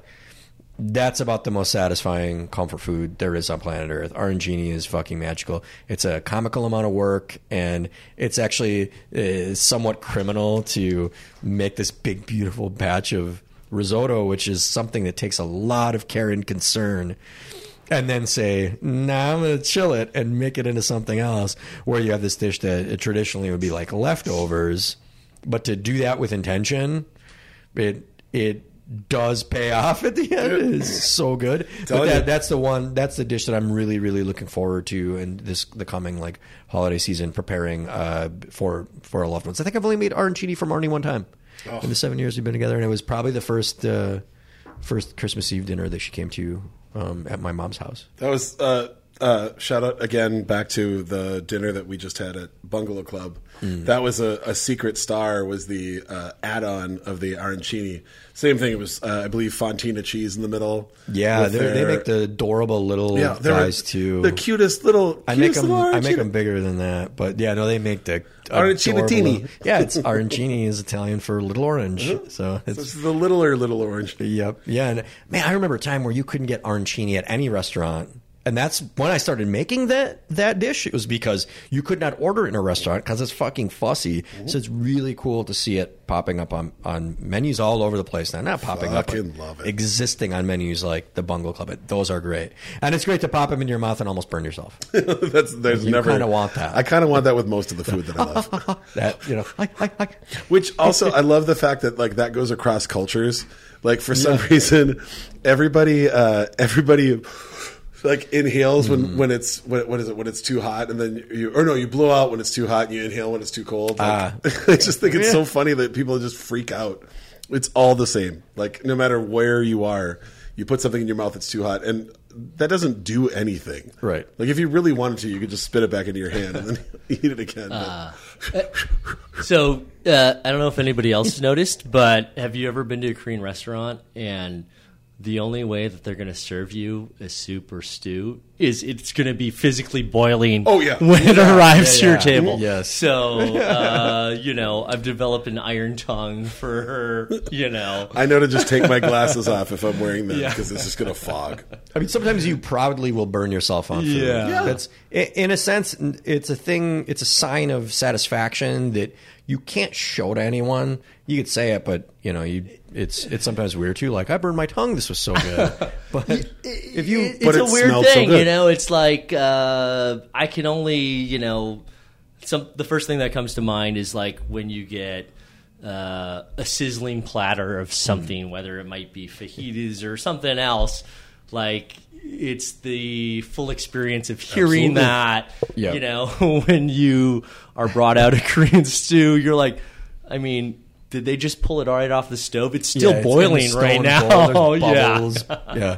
Like, well, I'll be able to eat this either in an hour or I'm going to burn myself in front of a live television audience. Now that the stew is here, I'll order something else. Once that arrives, I'll eat that. And then when that's done, this might be palatable. Yeah. I always give a disclaimmer. I'm like, don't do what I do. I'm just going to go in. This has been developed after years. I'm the same way. It might not be for you. Like, hold on. Do you drink McDonald's coffee? Okay, you're good. Oh shit! Dive in, baby. Well, bringing it back, Juno, to what you were talking about. I am very excited. So, I love the whole Thanksgiving spread, and I love my mother-in-law cooks. I made the turkey one year, and my father-in-law made the mistake of saying it was the best turkey he'd ever had. So I'm no longer allowed to cook the turkey. So I am relegated to some side dishes, and I'm excited about that. But Christmas, my mother just hit me up yesterday and asked if we could do a traditional Scandinavian Christmas.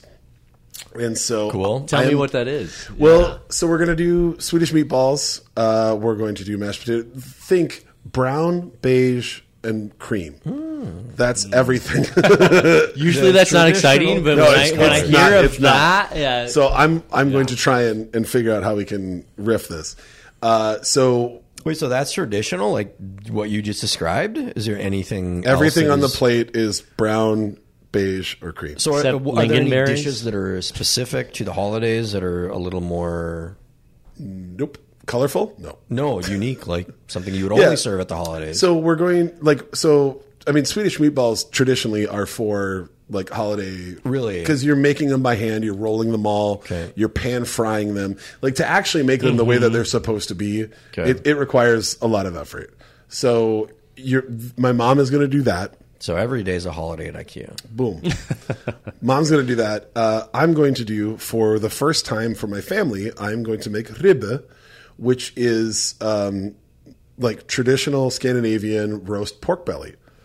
And it's very, it's fascinating now because I've had ribbe many times, but it was when I was younger and it was before I had kind of gotten on my culinary adventure. And the fascinating part about it is it's almost identical to the way that like you would find like a char siu pork belly. Mm-hmm. The difference is what you're cooking it in. But it's scored fat across the top. It's slow roasted, so a lot of the fat renders out. Oh. It's fantastic. And I'm so excited to cook that, not only because I get to make pork belly for my family, who normally would never touch it because it's too weird and Skin fatty. on pork belly, that's no joke. Yeah. And the best part is that I know when that's done, then I can take all of that away and I can make whatever the fuck I want with that.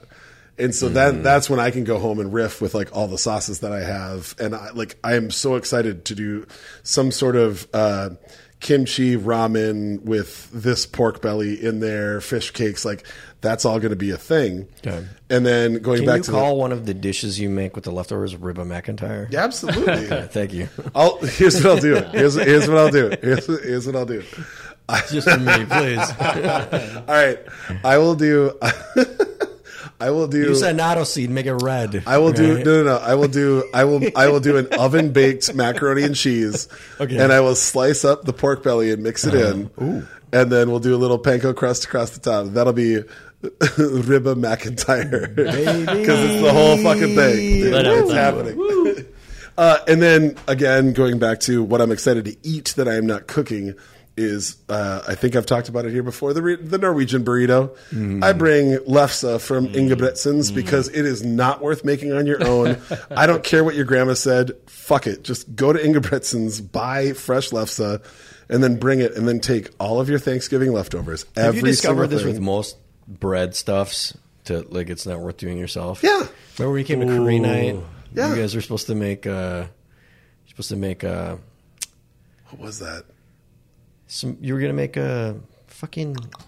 You know, during the pandemic, my adventures with sourdough, all right, but I would still rather buy somebody that is... Okay. Yeah. Yeah, and it just didn't work out. Yeah. But yeah, it's like there are just like I have a couple like no need breads that I'll do if we need fresh bread. But yeah, it's exhausting. And then the fact that you have to get something like so paper thin that it's translucent... for sure. I spent 6.5 hours and I made enough for like our family at Thanksgiving. And I'm like, nope, all right, that's enough. Well, you need to set yourself up for either success. You don't want to set yourself up for failure at a Thanksgiving dinner or any family dinner, right? So, you pick and choose your battles with what you're going to make. Yeah, and how brave you let the professionals do their thing. So you go to the place that's been around for 100 years. They're literally having their 100-year anniversary right now. You go there, they make it for you. You bring it home. You fold Something's been working for them. You fold out this giant, like 12 or 14-inch round circle. Mm-hmm. You fill it with all of your Thanksgiving stuff, and then you just roll it up and you eat it like a burrito, and it's delicious. Ooh. I don't even need a plate, and I just pick it up. I mean, that's the best part. Yeah. I can walk around having my leftovers, and I don't have to sit down, like standing around, maybe walking it off a little bit because I might fall asleep. Yeah, the lefse is just that's the holder. It's the binder. That's the holder. I mean, it's a potato tortilla. It doesn't get much more like perfect for Thanksgiving. Cheers it up. What do we got? So, we've got some whiskey called Etiquette from Jay Carver. There's a lot of people doing some good spirits in Minnesota. But I think Jay Carver's doing some good stuff. Yeah. So, again, this was a bottle that was gifted to me on my birthday earlier this year. And so, like most spirits, I'm going to spread the love and share it. So here we go. All right, guys. Ribba McIntyre. To Ribba McIntyre. If only I could make that the title, but it wouldn't make any sense. If you read it, you'd be like, No, what the fuck nobody are you knows. talking Lots of oak there. Oh, yeah. It's been really interesting to see the Minnesota distilling scene. Ooh, it's powerful, too. And just what people are doing. Well, it's finally been around long enough that we can have things like coming of age at a normal year too. Yeah. Can I see that bottle for a second? Yeah, for sure. We've got new entrants. Like, I don't know if you guys have been to O'Shaughnessy at all. Oh, yeah. And I think right now some of the stuff is It's a single malt. Awesome. We're still waiting to them to, bring out what they have to production, right? That's the thing. Reality check for people. You sometimes need to age spirits before you bring them out to the market. So I will say that distillery, those copper pots and the column stills, the Forsyth stills. Oh my God! I honestly I don't know that I've seen anything that was quite as awe-inspiring. And the fact that they had to get a separate permit from the city to have column stills that tall, in addition to those 3 giant copper pot stills, it's just wild to me. Mm-hmm. Right. Can I see that? Can I see that bottle? Too? Yeah. Where did it end up? And we were talking about earlier about finding new things, spirits, how they're made. 124. I knew it was strong. Yeah. Quite strong. Yep. It doesn't taste quite that strong. No, I was going to guess like 106. Yeah. But again, it's just it's interesting to see and get people's point of views and how they make spirits, what their point of view is. Whether I like it or not, I am more than happy to try. I am everything. right there with I'm you. along for the ride. Yep. I am here. Half the time, I just want to try different stuff. I don't need it to be the best thing in any category ever. I want to know, what are you doing? How are you getting there? And then let me try it where we're at, and let's see where it goes. That said, you do have an empty glass, and sadly, we do have 2 empty cans. We have a little bit in there. Do we want to? There is a bottle in the fridge, or there are, I believe, 2 crowlers left in the fridge. Did we polish off the sake? You could do that as well. That might be a while. We could do that. Oh yeah, or no. I was just going to see, is there something that you wanted to pour into the plastic cup? Oh well, sure. Why not? I mean, yeah. I brought beer to share, and if we've got room for another, might as well. Yeah, Kwame, you want to grab the Westie? I can do that. Yeah. Feel welcome to do so. I didn't want to call it out unless we were actually in the podcast. So here's the thing, right? I've been trying to clear out my cellar. Frankly, we were talking about this. There's no better time to enjoy something than right now. Very true. And if anything I've learned and taken away from this whole last year is to enjoy the present moment. Very true. Right? Yes. Because, why do the things that we do unless we can take time to enjoy things? And absolutely. I've literally cleared out most of my cellar. And frankly, not only to enjoy stuff, but my cellar was dying, basically. Right. Because mainly it was a lot of beer. So, everything like Gimshi, like we talked about, has a lifespan, and we might as well enjoy the things that we can. So it's a little bit cold now, but it was in there all this while. Yeah. So I brought a bottle of Westie 12. I talked a little bit about my travels to Belgium, and again, here's a point of view of somebody doing something, and it's not the beer I'm going to produce at my brewery, but I'm glad as hell that somebody else is making this, right? So the OG White Whale. Yeah. And hey, shout out to Halvo and Matt. I love those guys. So wow, 2 shout outs. If you're listening, yeah. I don't know if they're great guys. We'll have to let Jeff know we brought him up twice. Yeah. Well, in terms of exploration, in terms of our own personal journeys with beer or any beverage. Jeff was there. He was also leading a charge in terms of wild beer, sour beer, and really We used to run an event here in the Twin Cities called Where the Wild Beers Are. First of its kind. Fantastic event. Wild and sour ale bottle share on a large scale. Incredible event. I wish it could still take place. It's such a quintessentially, fun it thing. was other people sharing what they had gathered and appreciated with everybody else. Yeah, such a cool. Again, to refer back to our earlier conversation regarding beer, that's something that it doesn't have the viability that it once did. But when it did, man, I used to get so excited to be there, and they'd call out particular bottles. Head over to this table for a Canyon or something or other, a classic or what have you.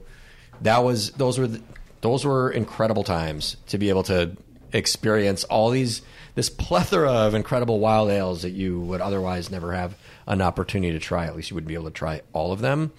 That event used to be so much fun. And that was so much fun because, there were stories that came along with those bottles, right? People traveled and picked them up. And, it was really a chance to try stuff that wasn't distributed in the state, which, reality check here, there's a lot of things you can't buy in your local store that are out there. So a lot of eye-opening moments with Where the Wild Beers Are with those guys and Jeff. Yeah. Fun times for sure. Absolutely. Can I ask a semi-digression off that? Sure. You said something that actually kind of percolated a question in my head. When I'm looking for recipes and I'm trying to find new things to cook, I find myself irritatedly scrolling through the 1,000 words of prose before you can get down to a recipe in somebody's blog. But I've kind of started feeling guilty about doing that because when you were talking about every bottle has a story behind how it got you there and what it took to get it, I think that a lot of that ends up making, in my life, the things that I treasure the most and that I love sharing the most are the things that have that sort of connotation and that story to it. And I feel like we cheapen the whole thing by being like, oh my God, you got to scroll until you get to this fucking recipe. Well, have you thought about why you want the recipe? Have you thought about why somebody else might love that? Mm-hmm. And I've been trying. This is like a new thing. Nobody loves that. Do people love that? Does anyone read the 73-page No story? one does. And I'm saying I'm trying to start. And if it's man. I'm trying. I admire and pity you at the same time. I feel like it's probably going to be the same pursuit that I have with trying to find new music, Okay. where I'm going to have to shift through fucking 90% of terrible shit. Okay. To get to 10%. Will you bail if it's bad writing? Will Yeah. you just be no. Yeah. Okay. So you have two paragraphs, Whatever. and Give me your It's sriracha mainly mac and cheese, bad we'll writing, fuck so around. you just keep. Yeah. and that's You might discover some incredible author. But right. I've found a couple different blogs that I've now started following because it's somebody who's trying to say, I'm sure that this is a predominantly American audience that's looking for these recipes. I want to explain why this means something to my family. And that's the shit where I'm like, hold up, how many of these have I missed? Because I just went scroll. Yeah. I do love trying to find different flavors and different things from all over the world. Mm-hmm. I'm always trying to find that new thing to give me that feeling of I found something new, like we were talking about earlier. That said, I feel like I'm probably throwing out a lot of the good stuff while it's floating in a giant pool of the bad stuff. Oh yeah. And so that's one of my promises that I've made to myself this year is I'm just going to try and just, again, you have two paragraphs. Yeah. You know what you're doing? Yeah. Well, you're evaluating prospects at the AA level. Yes. Yeah, I am. Let me know when this motherfucker gets to the New York Times. Yes, I'll read it down. And there's a difference between something that's new and something you don't know. Correct. Right? And so, I'd rather focus more on something I don't know. Granted, though, if it's new and it's whatever, I'm along for the ride. Yeah. I'll learn as well, too.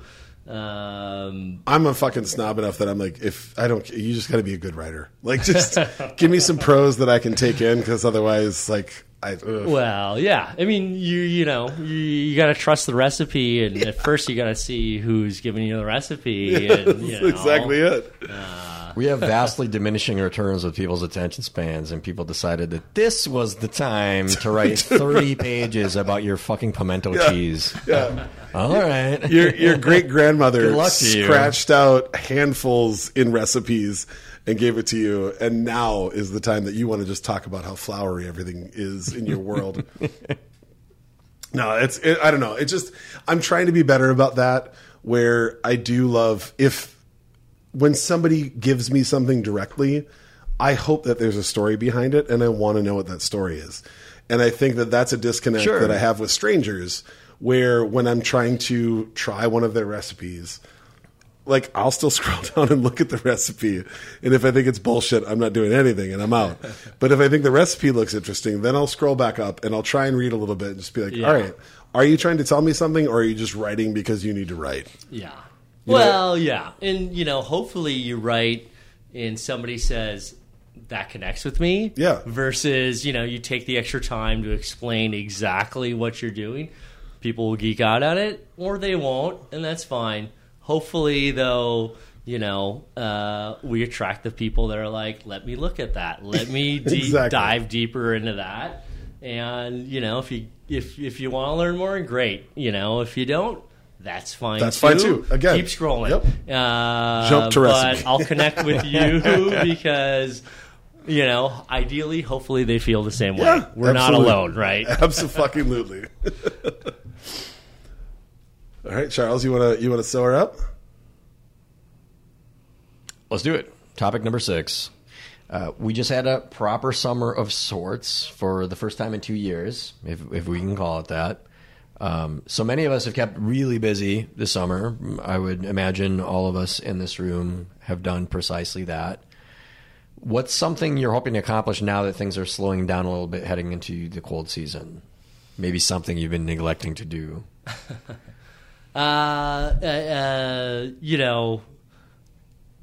Cold season, winter season for Minnesota. I think the thing is there's an inherent hunkering down, but that can be a good thing. That can be diving into something. So, in terms of that, I kind of want to hunker down and get back to a little bit of cooking, preparation, stuff like that. That's definitely one of the things that, that with this sort of winter season, it is a time for self-reflection. It is a time for hibernation a little bit. That really, if we have to be in Minnesota and holed up in our houses, like, as much as I want to say I love the outdoors, and I do, when it's negative 20, like, all right, now I'm going to pursue the passions that involve reading a book, reading stuff online, whether it's cooking, whether it's something else. So, like, kind of hunkering down and, like, settling in a little bit. Hell yeah. I don't know if that answers the question. It No, may be the sixth shot, but it really does. I mean, it's interesting. It's something that we experience as Northerners, that if you're a listener and you're from a year-round warm weather climate, I know that there are fluctuations in temperature, even somewhere like the Bay Area, where they maybe have a propensity to behave similarly to us just because it's cooler. Mm-hmm. So they also have that, like, hot heat, and this is when we party. But here it can be like Bacchanalia. Like, when it gets hot in Minneapolis, all bets are it's off. Party time instantly. Like, literally, all bets are off. That's just the way that things work here. And then when it cools down, then we say, "Oh man, I've been neglecting some of my responsibilities, or even hobbies, things of that nature." It is a little bit of. You were mentioning, hunkering down with your bent paddle in your whiskey. Like, things change, the world changes, we adapt, and, like, whether it's seasonal that helps us self-reflect on things like if I can't go outside, if I can't do the normal things that I normally do, like let me find a way to make the most out of it, right? Fuck yeah. It's the best you can do. You know, like if it's always dark when I wake up and when I go to bed, at least I'm reading something interesting, trying something new to get me by. And like you said, Charles, like, you know, when spring happens, like, yeah, I will be one of those people in shorts when it's outside. like 45 degrees, you know. Oh, that's real, man. Yeah, cooking is such a great one, Juno, because, you know, this summer with the restaurants being reopened and wanting to not just as a matter of support, but also for personal gratification. Yeah, a lot of us have done a lot more dining out than we would on a. I love to dine out, and I would typically do it like twice a week, normal life. This summer, I did it like 4 or 5 days a week, because I was just so excited to be out there, and that means I neglected cooking. So cooking is certainly something that I'm like, oh man, I should really get back to doing stuff in the kitchen. It's especially important, you know, like, yeah, it is darker, it is colder, there's a lot of time. So, like, you know, now's the time to take care of yourself and sort of, you know, change with the seasons, right? If I'm not able to get sunshine to help me feel well, like, you know, I might need to explore another beverage or cook a different meal I've never had before. That's exactly where my head was when you asked this question. For me, I am a big fan of because of like the way that I appreciate the art that I love. Like sometimes I feel like I have this weird like insider's view on things. Like I can put music on and it just takes me into a completely different world. Sure. Or I can start cooking something and I am, especially if I'm playing something on top of it, like I just kind of forget about what's going on out there. There's never going to be a time that the amount of darkness that we experience during the winter doesn't affect me. But when I get in my house, I can change that around. And so for me, one of the things that I've promised myself is with this year being like a year where we celebrated, like Charles was saying, being out again, it was nice for me to think, hey, during like the shutdowns, I got really into finding new music. I went deep. Like I was trying to find all kinds of crazy shit and I succeeded. And I looked at the last like 6 months and I've maybe found like 2 or 3 albums that I really dig.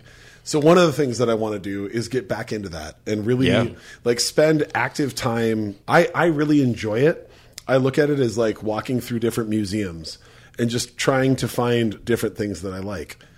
And then on top of that, hunker down with a beer and a shot. Absolutely. Get your headphones on. Absolutely. And then maybe go cook something awesome with that.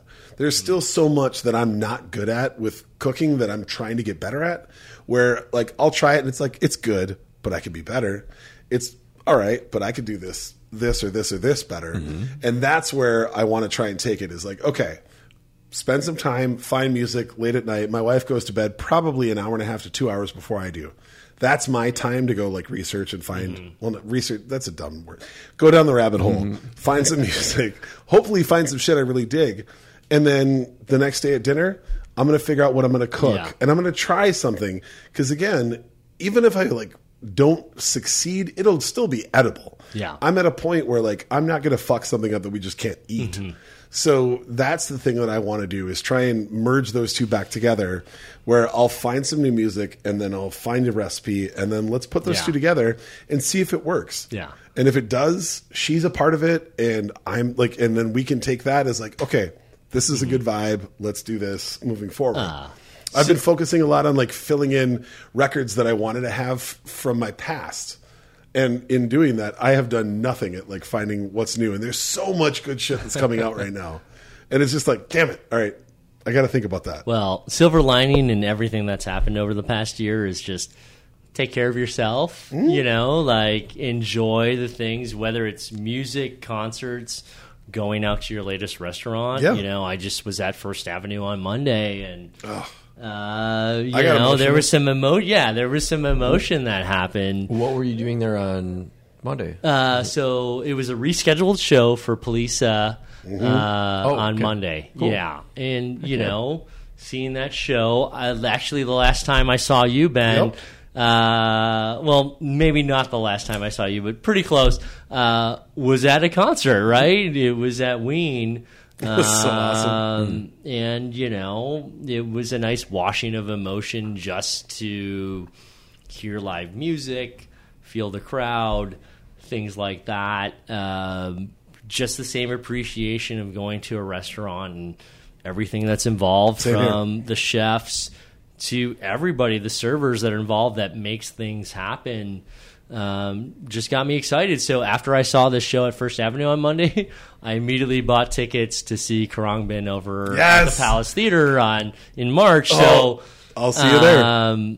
You know, because again, I like their point of view. I like what they're doing. I want to support them. I need things in my life, whether it's food, music, drink, to make everything else okay. Dude, so, you know, like, definitely silver lining moment of everything that's happened. I very rarely do this, and Charles, I think you'll appreciate this. I have an overlap with my wife on music, but not on all music. There are definitely concerts that Sure, you have your... That's a me concert. Yeah, you got your Venn diagram. And there is one of those concerts on Saturday night, and I told her... This coming Saturday?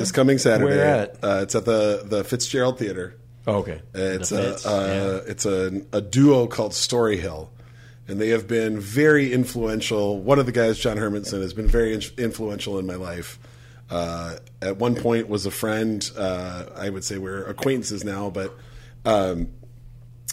I told her, this isn't going to be a concert that you're necessarily going to love, but I'm asking you to come with me because this means a lot to me, and I just want to have you there because this is going to be like a cathartic thing for me, because I haven't seen them live since before I met my wife, and that was 10 and a half years ago. And we're going to go to dinner at Meritage, and we're going to get oysters, and it'll be the first time that we've done dinner and stand-up comedy, but this will be the first time that it's like dinner at a place that I've loved for a very long time, and then we go to see a concert of a band that I've loved for a very long time. And I was like, I know that this isn't going to be your scene, but I'm asking you as your husband, would you come with, just because it would mean that much to me? And she was like, down, let's do it. And I love that after that long you could still pull that card. Yeah. When's the last time you pulled that card? For a concert? For anything where you think that she probably wouldn't fully appreciate what you're doing. Well, she gets mad wifey credit, because if I didn't already knew that I wanted to marry her, I told her that I wanted to get dressed up. It was our... Wait, was this long ago? Hold on. No, this is our dating anniversary, and we went to Gore. Yeah. Well, no, we know the Guam story. You told me. Well, that was the last time you pulled that card? I don't. If she doesn't want to go to the show, it's okay. Yeah. Well, then that's pretty special. That's pretty cool. I understand that music is a different language to me than it is to most people. Like, I will operate more than anything else on earth. Like, that's what speaks to me. I've walked through museums all over Earth at this point, and I've never been moved to tears by a painting. Yeah. I've never had trouble breathing looking at a sculpture. There's plays that I've seen that were great, but like music can do that to me on my headphones driving or like walking down the street, you know? Like that's it for me. So if I understand that I'm not trying to ask everybody to like pretend that they're there. Yeah. And so I just offer it to Jenny. Every time I want to go to a concert, hey, do you want to come to this? And if she says no, cool. Yeah. Well, it's a perfect comfortableness with your partner, right? Where you say, this is who I am, accept it or not. If you want to come join, great. And if you don't, I understand. But that's the most important part is accepting if they're going to say no. I have to give a caveat. Technically, there was one other show, so I think the Gore thing was real. Yeah. The other show, but it included a trip to Colorado. But we went to go see Trampled by Turtles at Red Rocks, and she was like, I don't know when one song stops and the other one starts. And I'm like, I get it, but like, just look around and like, you can appreciate. She's like, yeah. I'm happy I'm here. I'm happy I'm at Red Rocks, but like, I don't. As a jam band person, yeah. Is this song over? It's been 32 minutes. Yeah. I understand. I understand. Meanwhile, they go into Alone, and I just have like fucking Big Boy, like just straight line tears coming down, and I'm like, this is so much. And she's like, is this a happy or a sad song? I can't tell. And I'm like, Neither can I. Both. Yeah. It's both. But like that's okay. Like that's just because like I speak one language doesn't mean everybody else needs to. But that's it for me. Is like that's a thing. I want to get back into finding new shit, and then there's nothing I love more than like finding a new band and being like, babe, what do you think about this? Because she's super open to listen to whatever. Some things, and the best part about her is there's no gray area. She either likes it or she hates it, and then there we go. That is very fair. I'm going to let my geek flag fly. Yeah, do it. Yes, let's do it. I have been buying video games nonstop and playing none of them because when a game comes out that I want, I will buy it. And then if I neglect it for long enough, then I may never play it, or I'll start playing it when it's like $9. But I just bought Metroid Dread on my Switch, and I played it for like 10 minutes just so I could say to myself, like, start it, see what it's about, force yourself to play it. But I got like the Ghost of Tsushima expansion. I got the Final Fantasy VII PS5 expansion. What else have I bought? I bought several more things. Oh, I got Ratchet and Clank. Borrowed that from my buddy actually because he had the disc. I have a little like one or two jealousy because I kind of gave up video games. I used to be a product of. We got, I'm a child of the born just in the tail end of the 70s. So and you got to tell me what was your first console?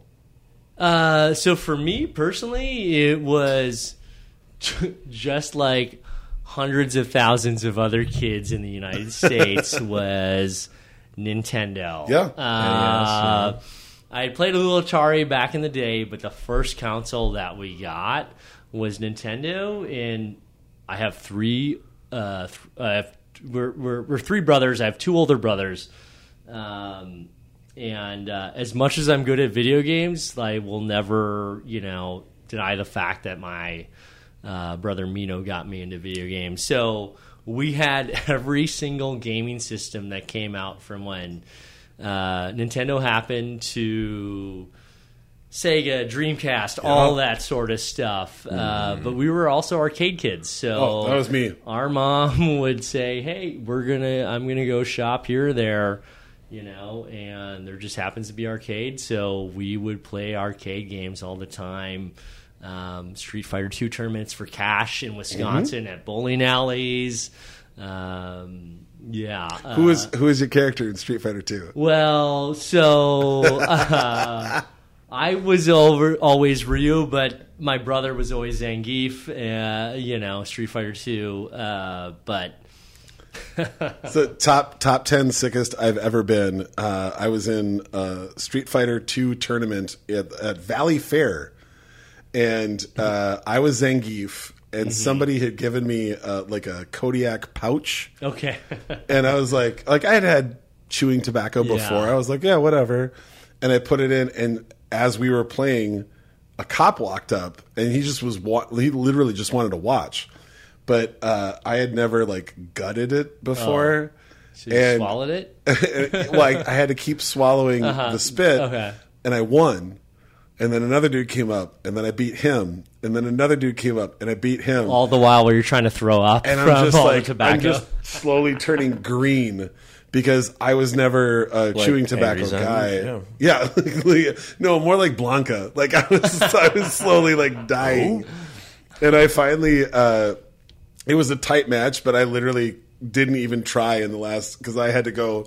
I went around behind the arcade and I just vomited at Valley Fair because I couldn't take that shit anymore. But dude, that culture, it was so awesome back then because nobody understands now. Yeah. The arcade culture, it was like going to a bar and having a competition. It's the same thing as putting your quarters up on a pool table or whatever. But I got next.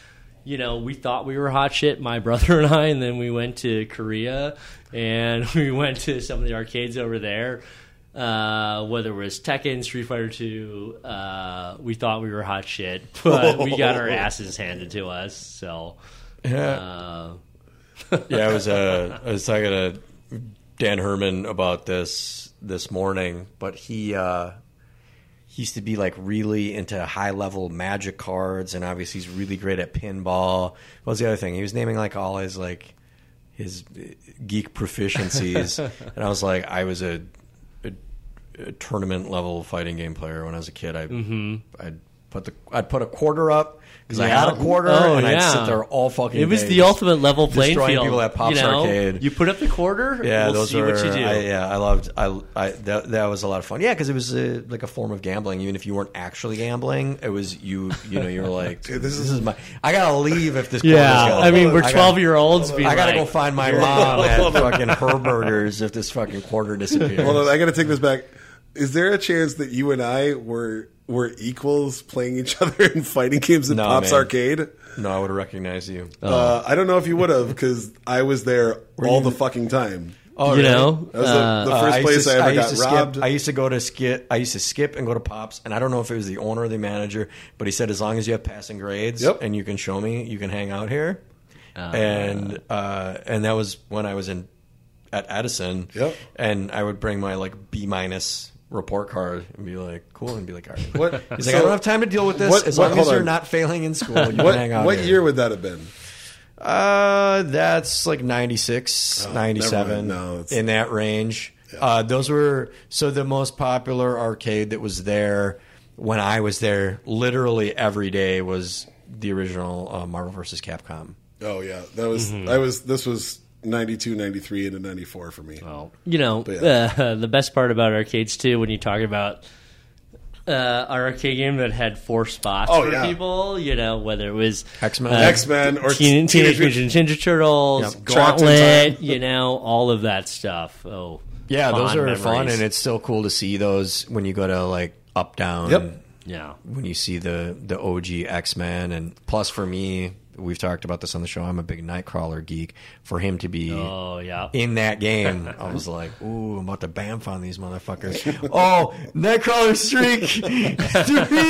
Bamf, bamf, bamf. We're on a 3-episode Nightcrawler streak. We're not going to count the last episode because technically it was recorded prior. 1, 2, 3.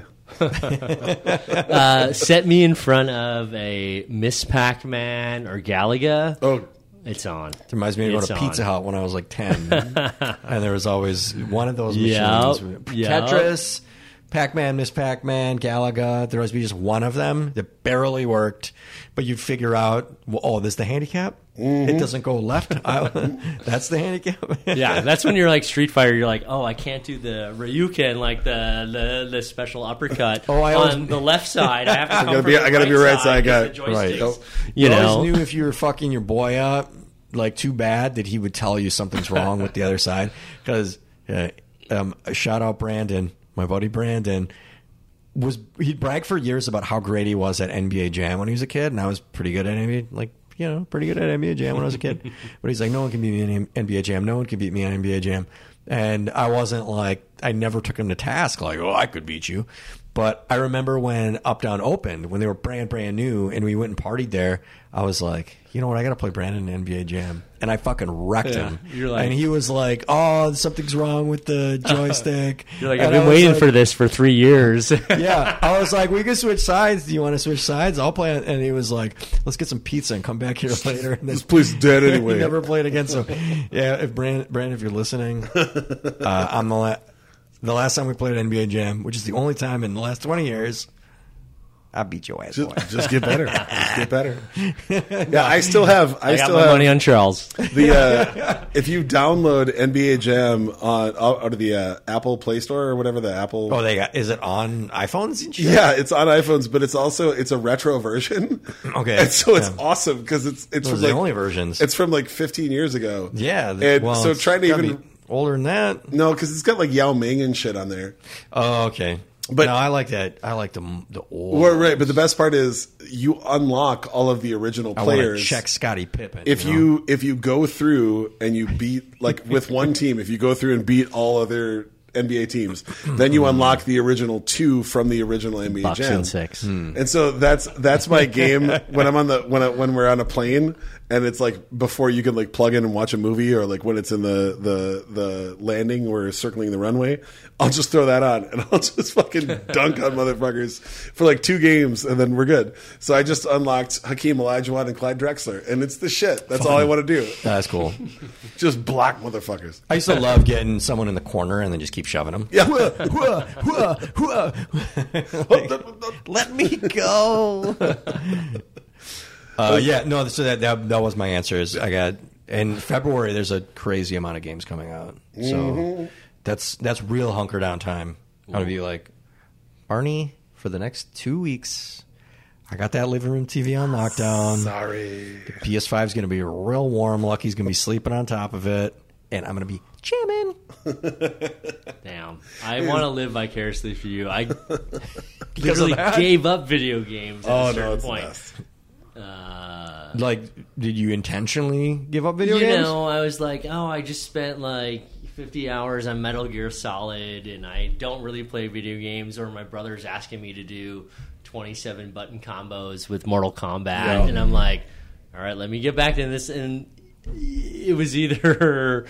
I didn't have that balance in my point right now to pick and choose. That's fair. I said, yes, I am going to put that aside for a bit, but still get me in front of an arcade, like an actual console. Yeah. I want to feel the joystick. I want to feel the buttons. Oh, I got joysticks and let's at home. go. You can come over. Otherwise, let's just go to Up Down. I'm in. We could do that too, of course. There you go. All right. Well, we should probably bring this train back into the station since we're going to head to Up Down right now. Judah, one more time, remind everybody where they can find you and how to follow all the things that you're doing. Oh, sure. Well, Arbiter Brewing, the brewery that I'm a part of, is at on Instagram, Arbiter Brewing. Very clever. And then, you know, my day job, BSG, we sell ingredients to breweries, and that's where you'll find me. Hell yeah. Charles, what if people want to know more about that Vanta Black Beard? Hey, you can follow my dumbass at It Came From the Sea on Instagram. As always, we'll love and beg and plead for you to give us nice reviews on whatever podcast site you are downloading us from. It just helps us get out to more people. Please feel free to hit us up on the socials and suggest any guests that you want to hear, any questions that you want us to ask, anything like that. We're pretty prolifically interactive with any comments or questions that come our way. So just let us know what we can do. And if for some reason you are fucked up enough to want to know more about me, just look up Quamunist or The Quamunist and you'll find me on most things. Either way, we hope that you had a wonderful time, and we will see you on the next episode. Thank you again for tuning in. Yep. We love you. Woo! Peace.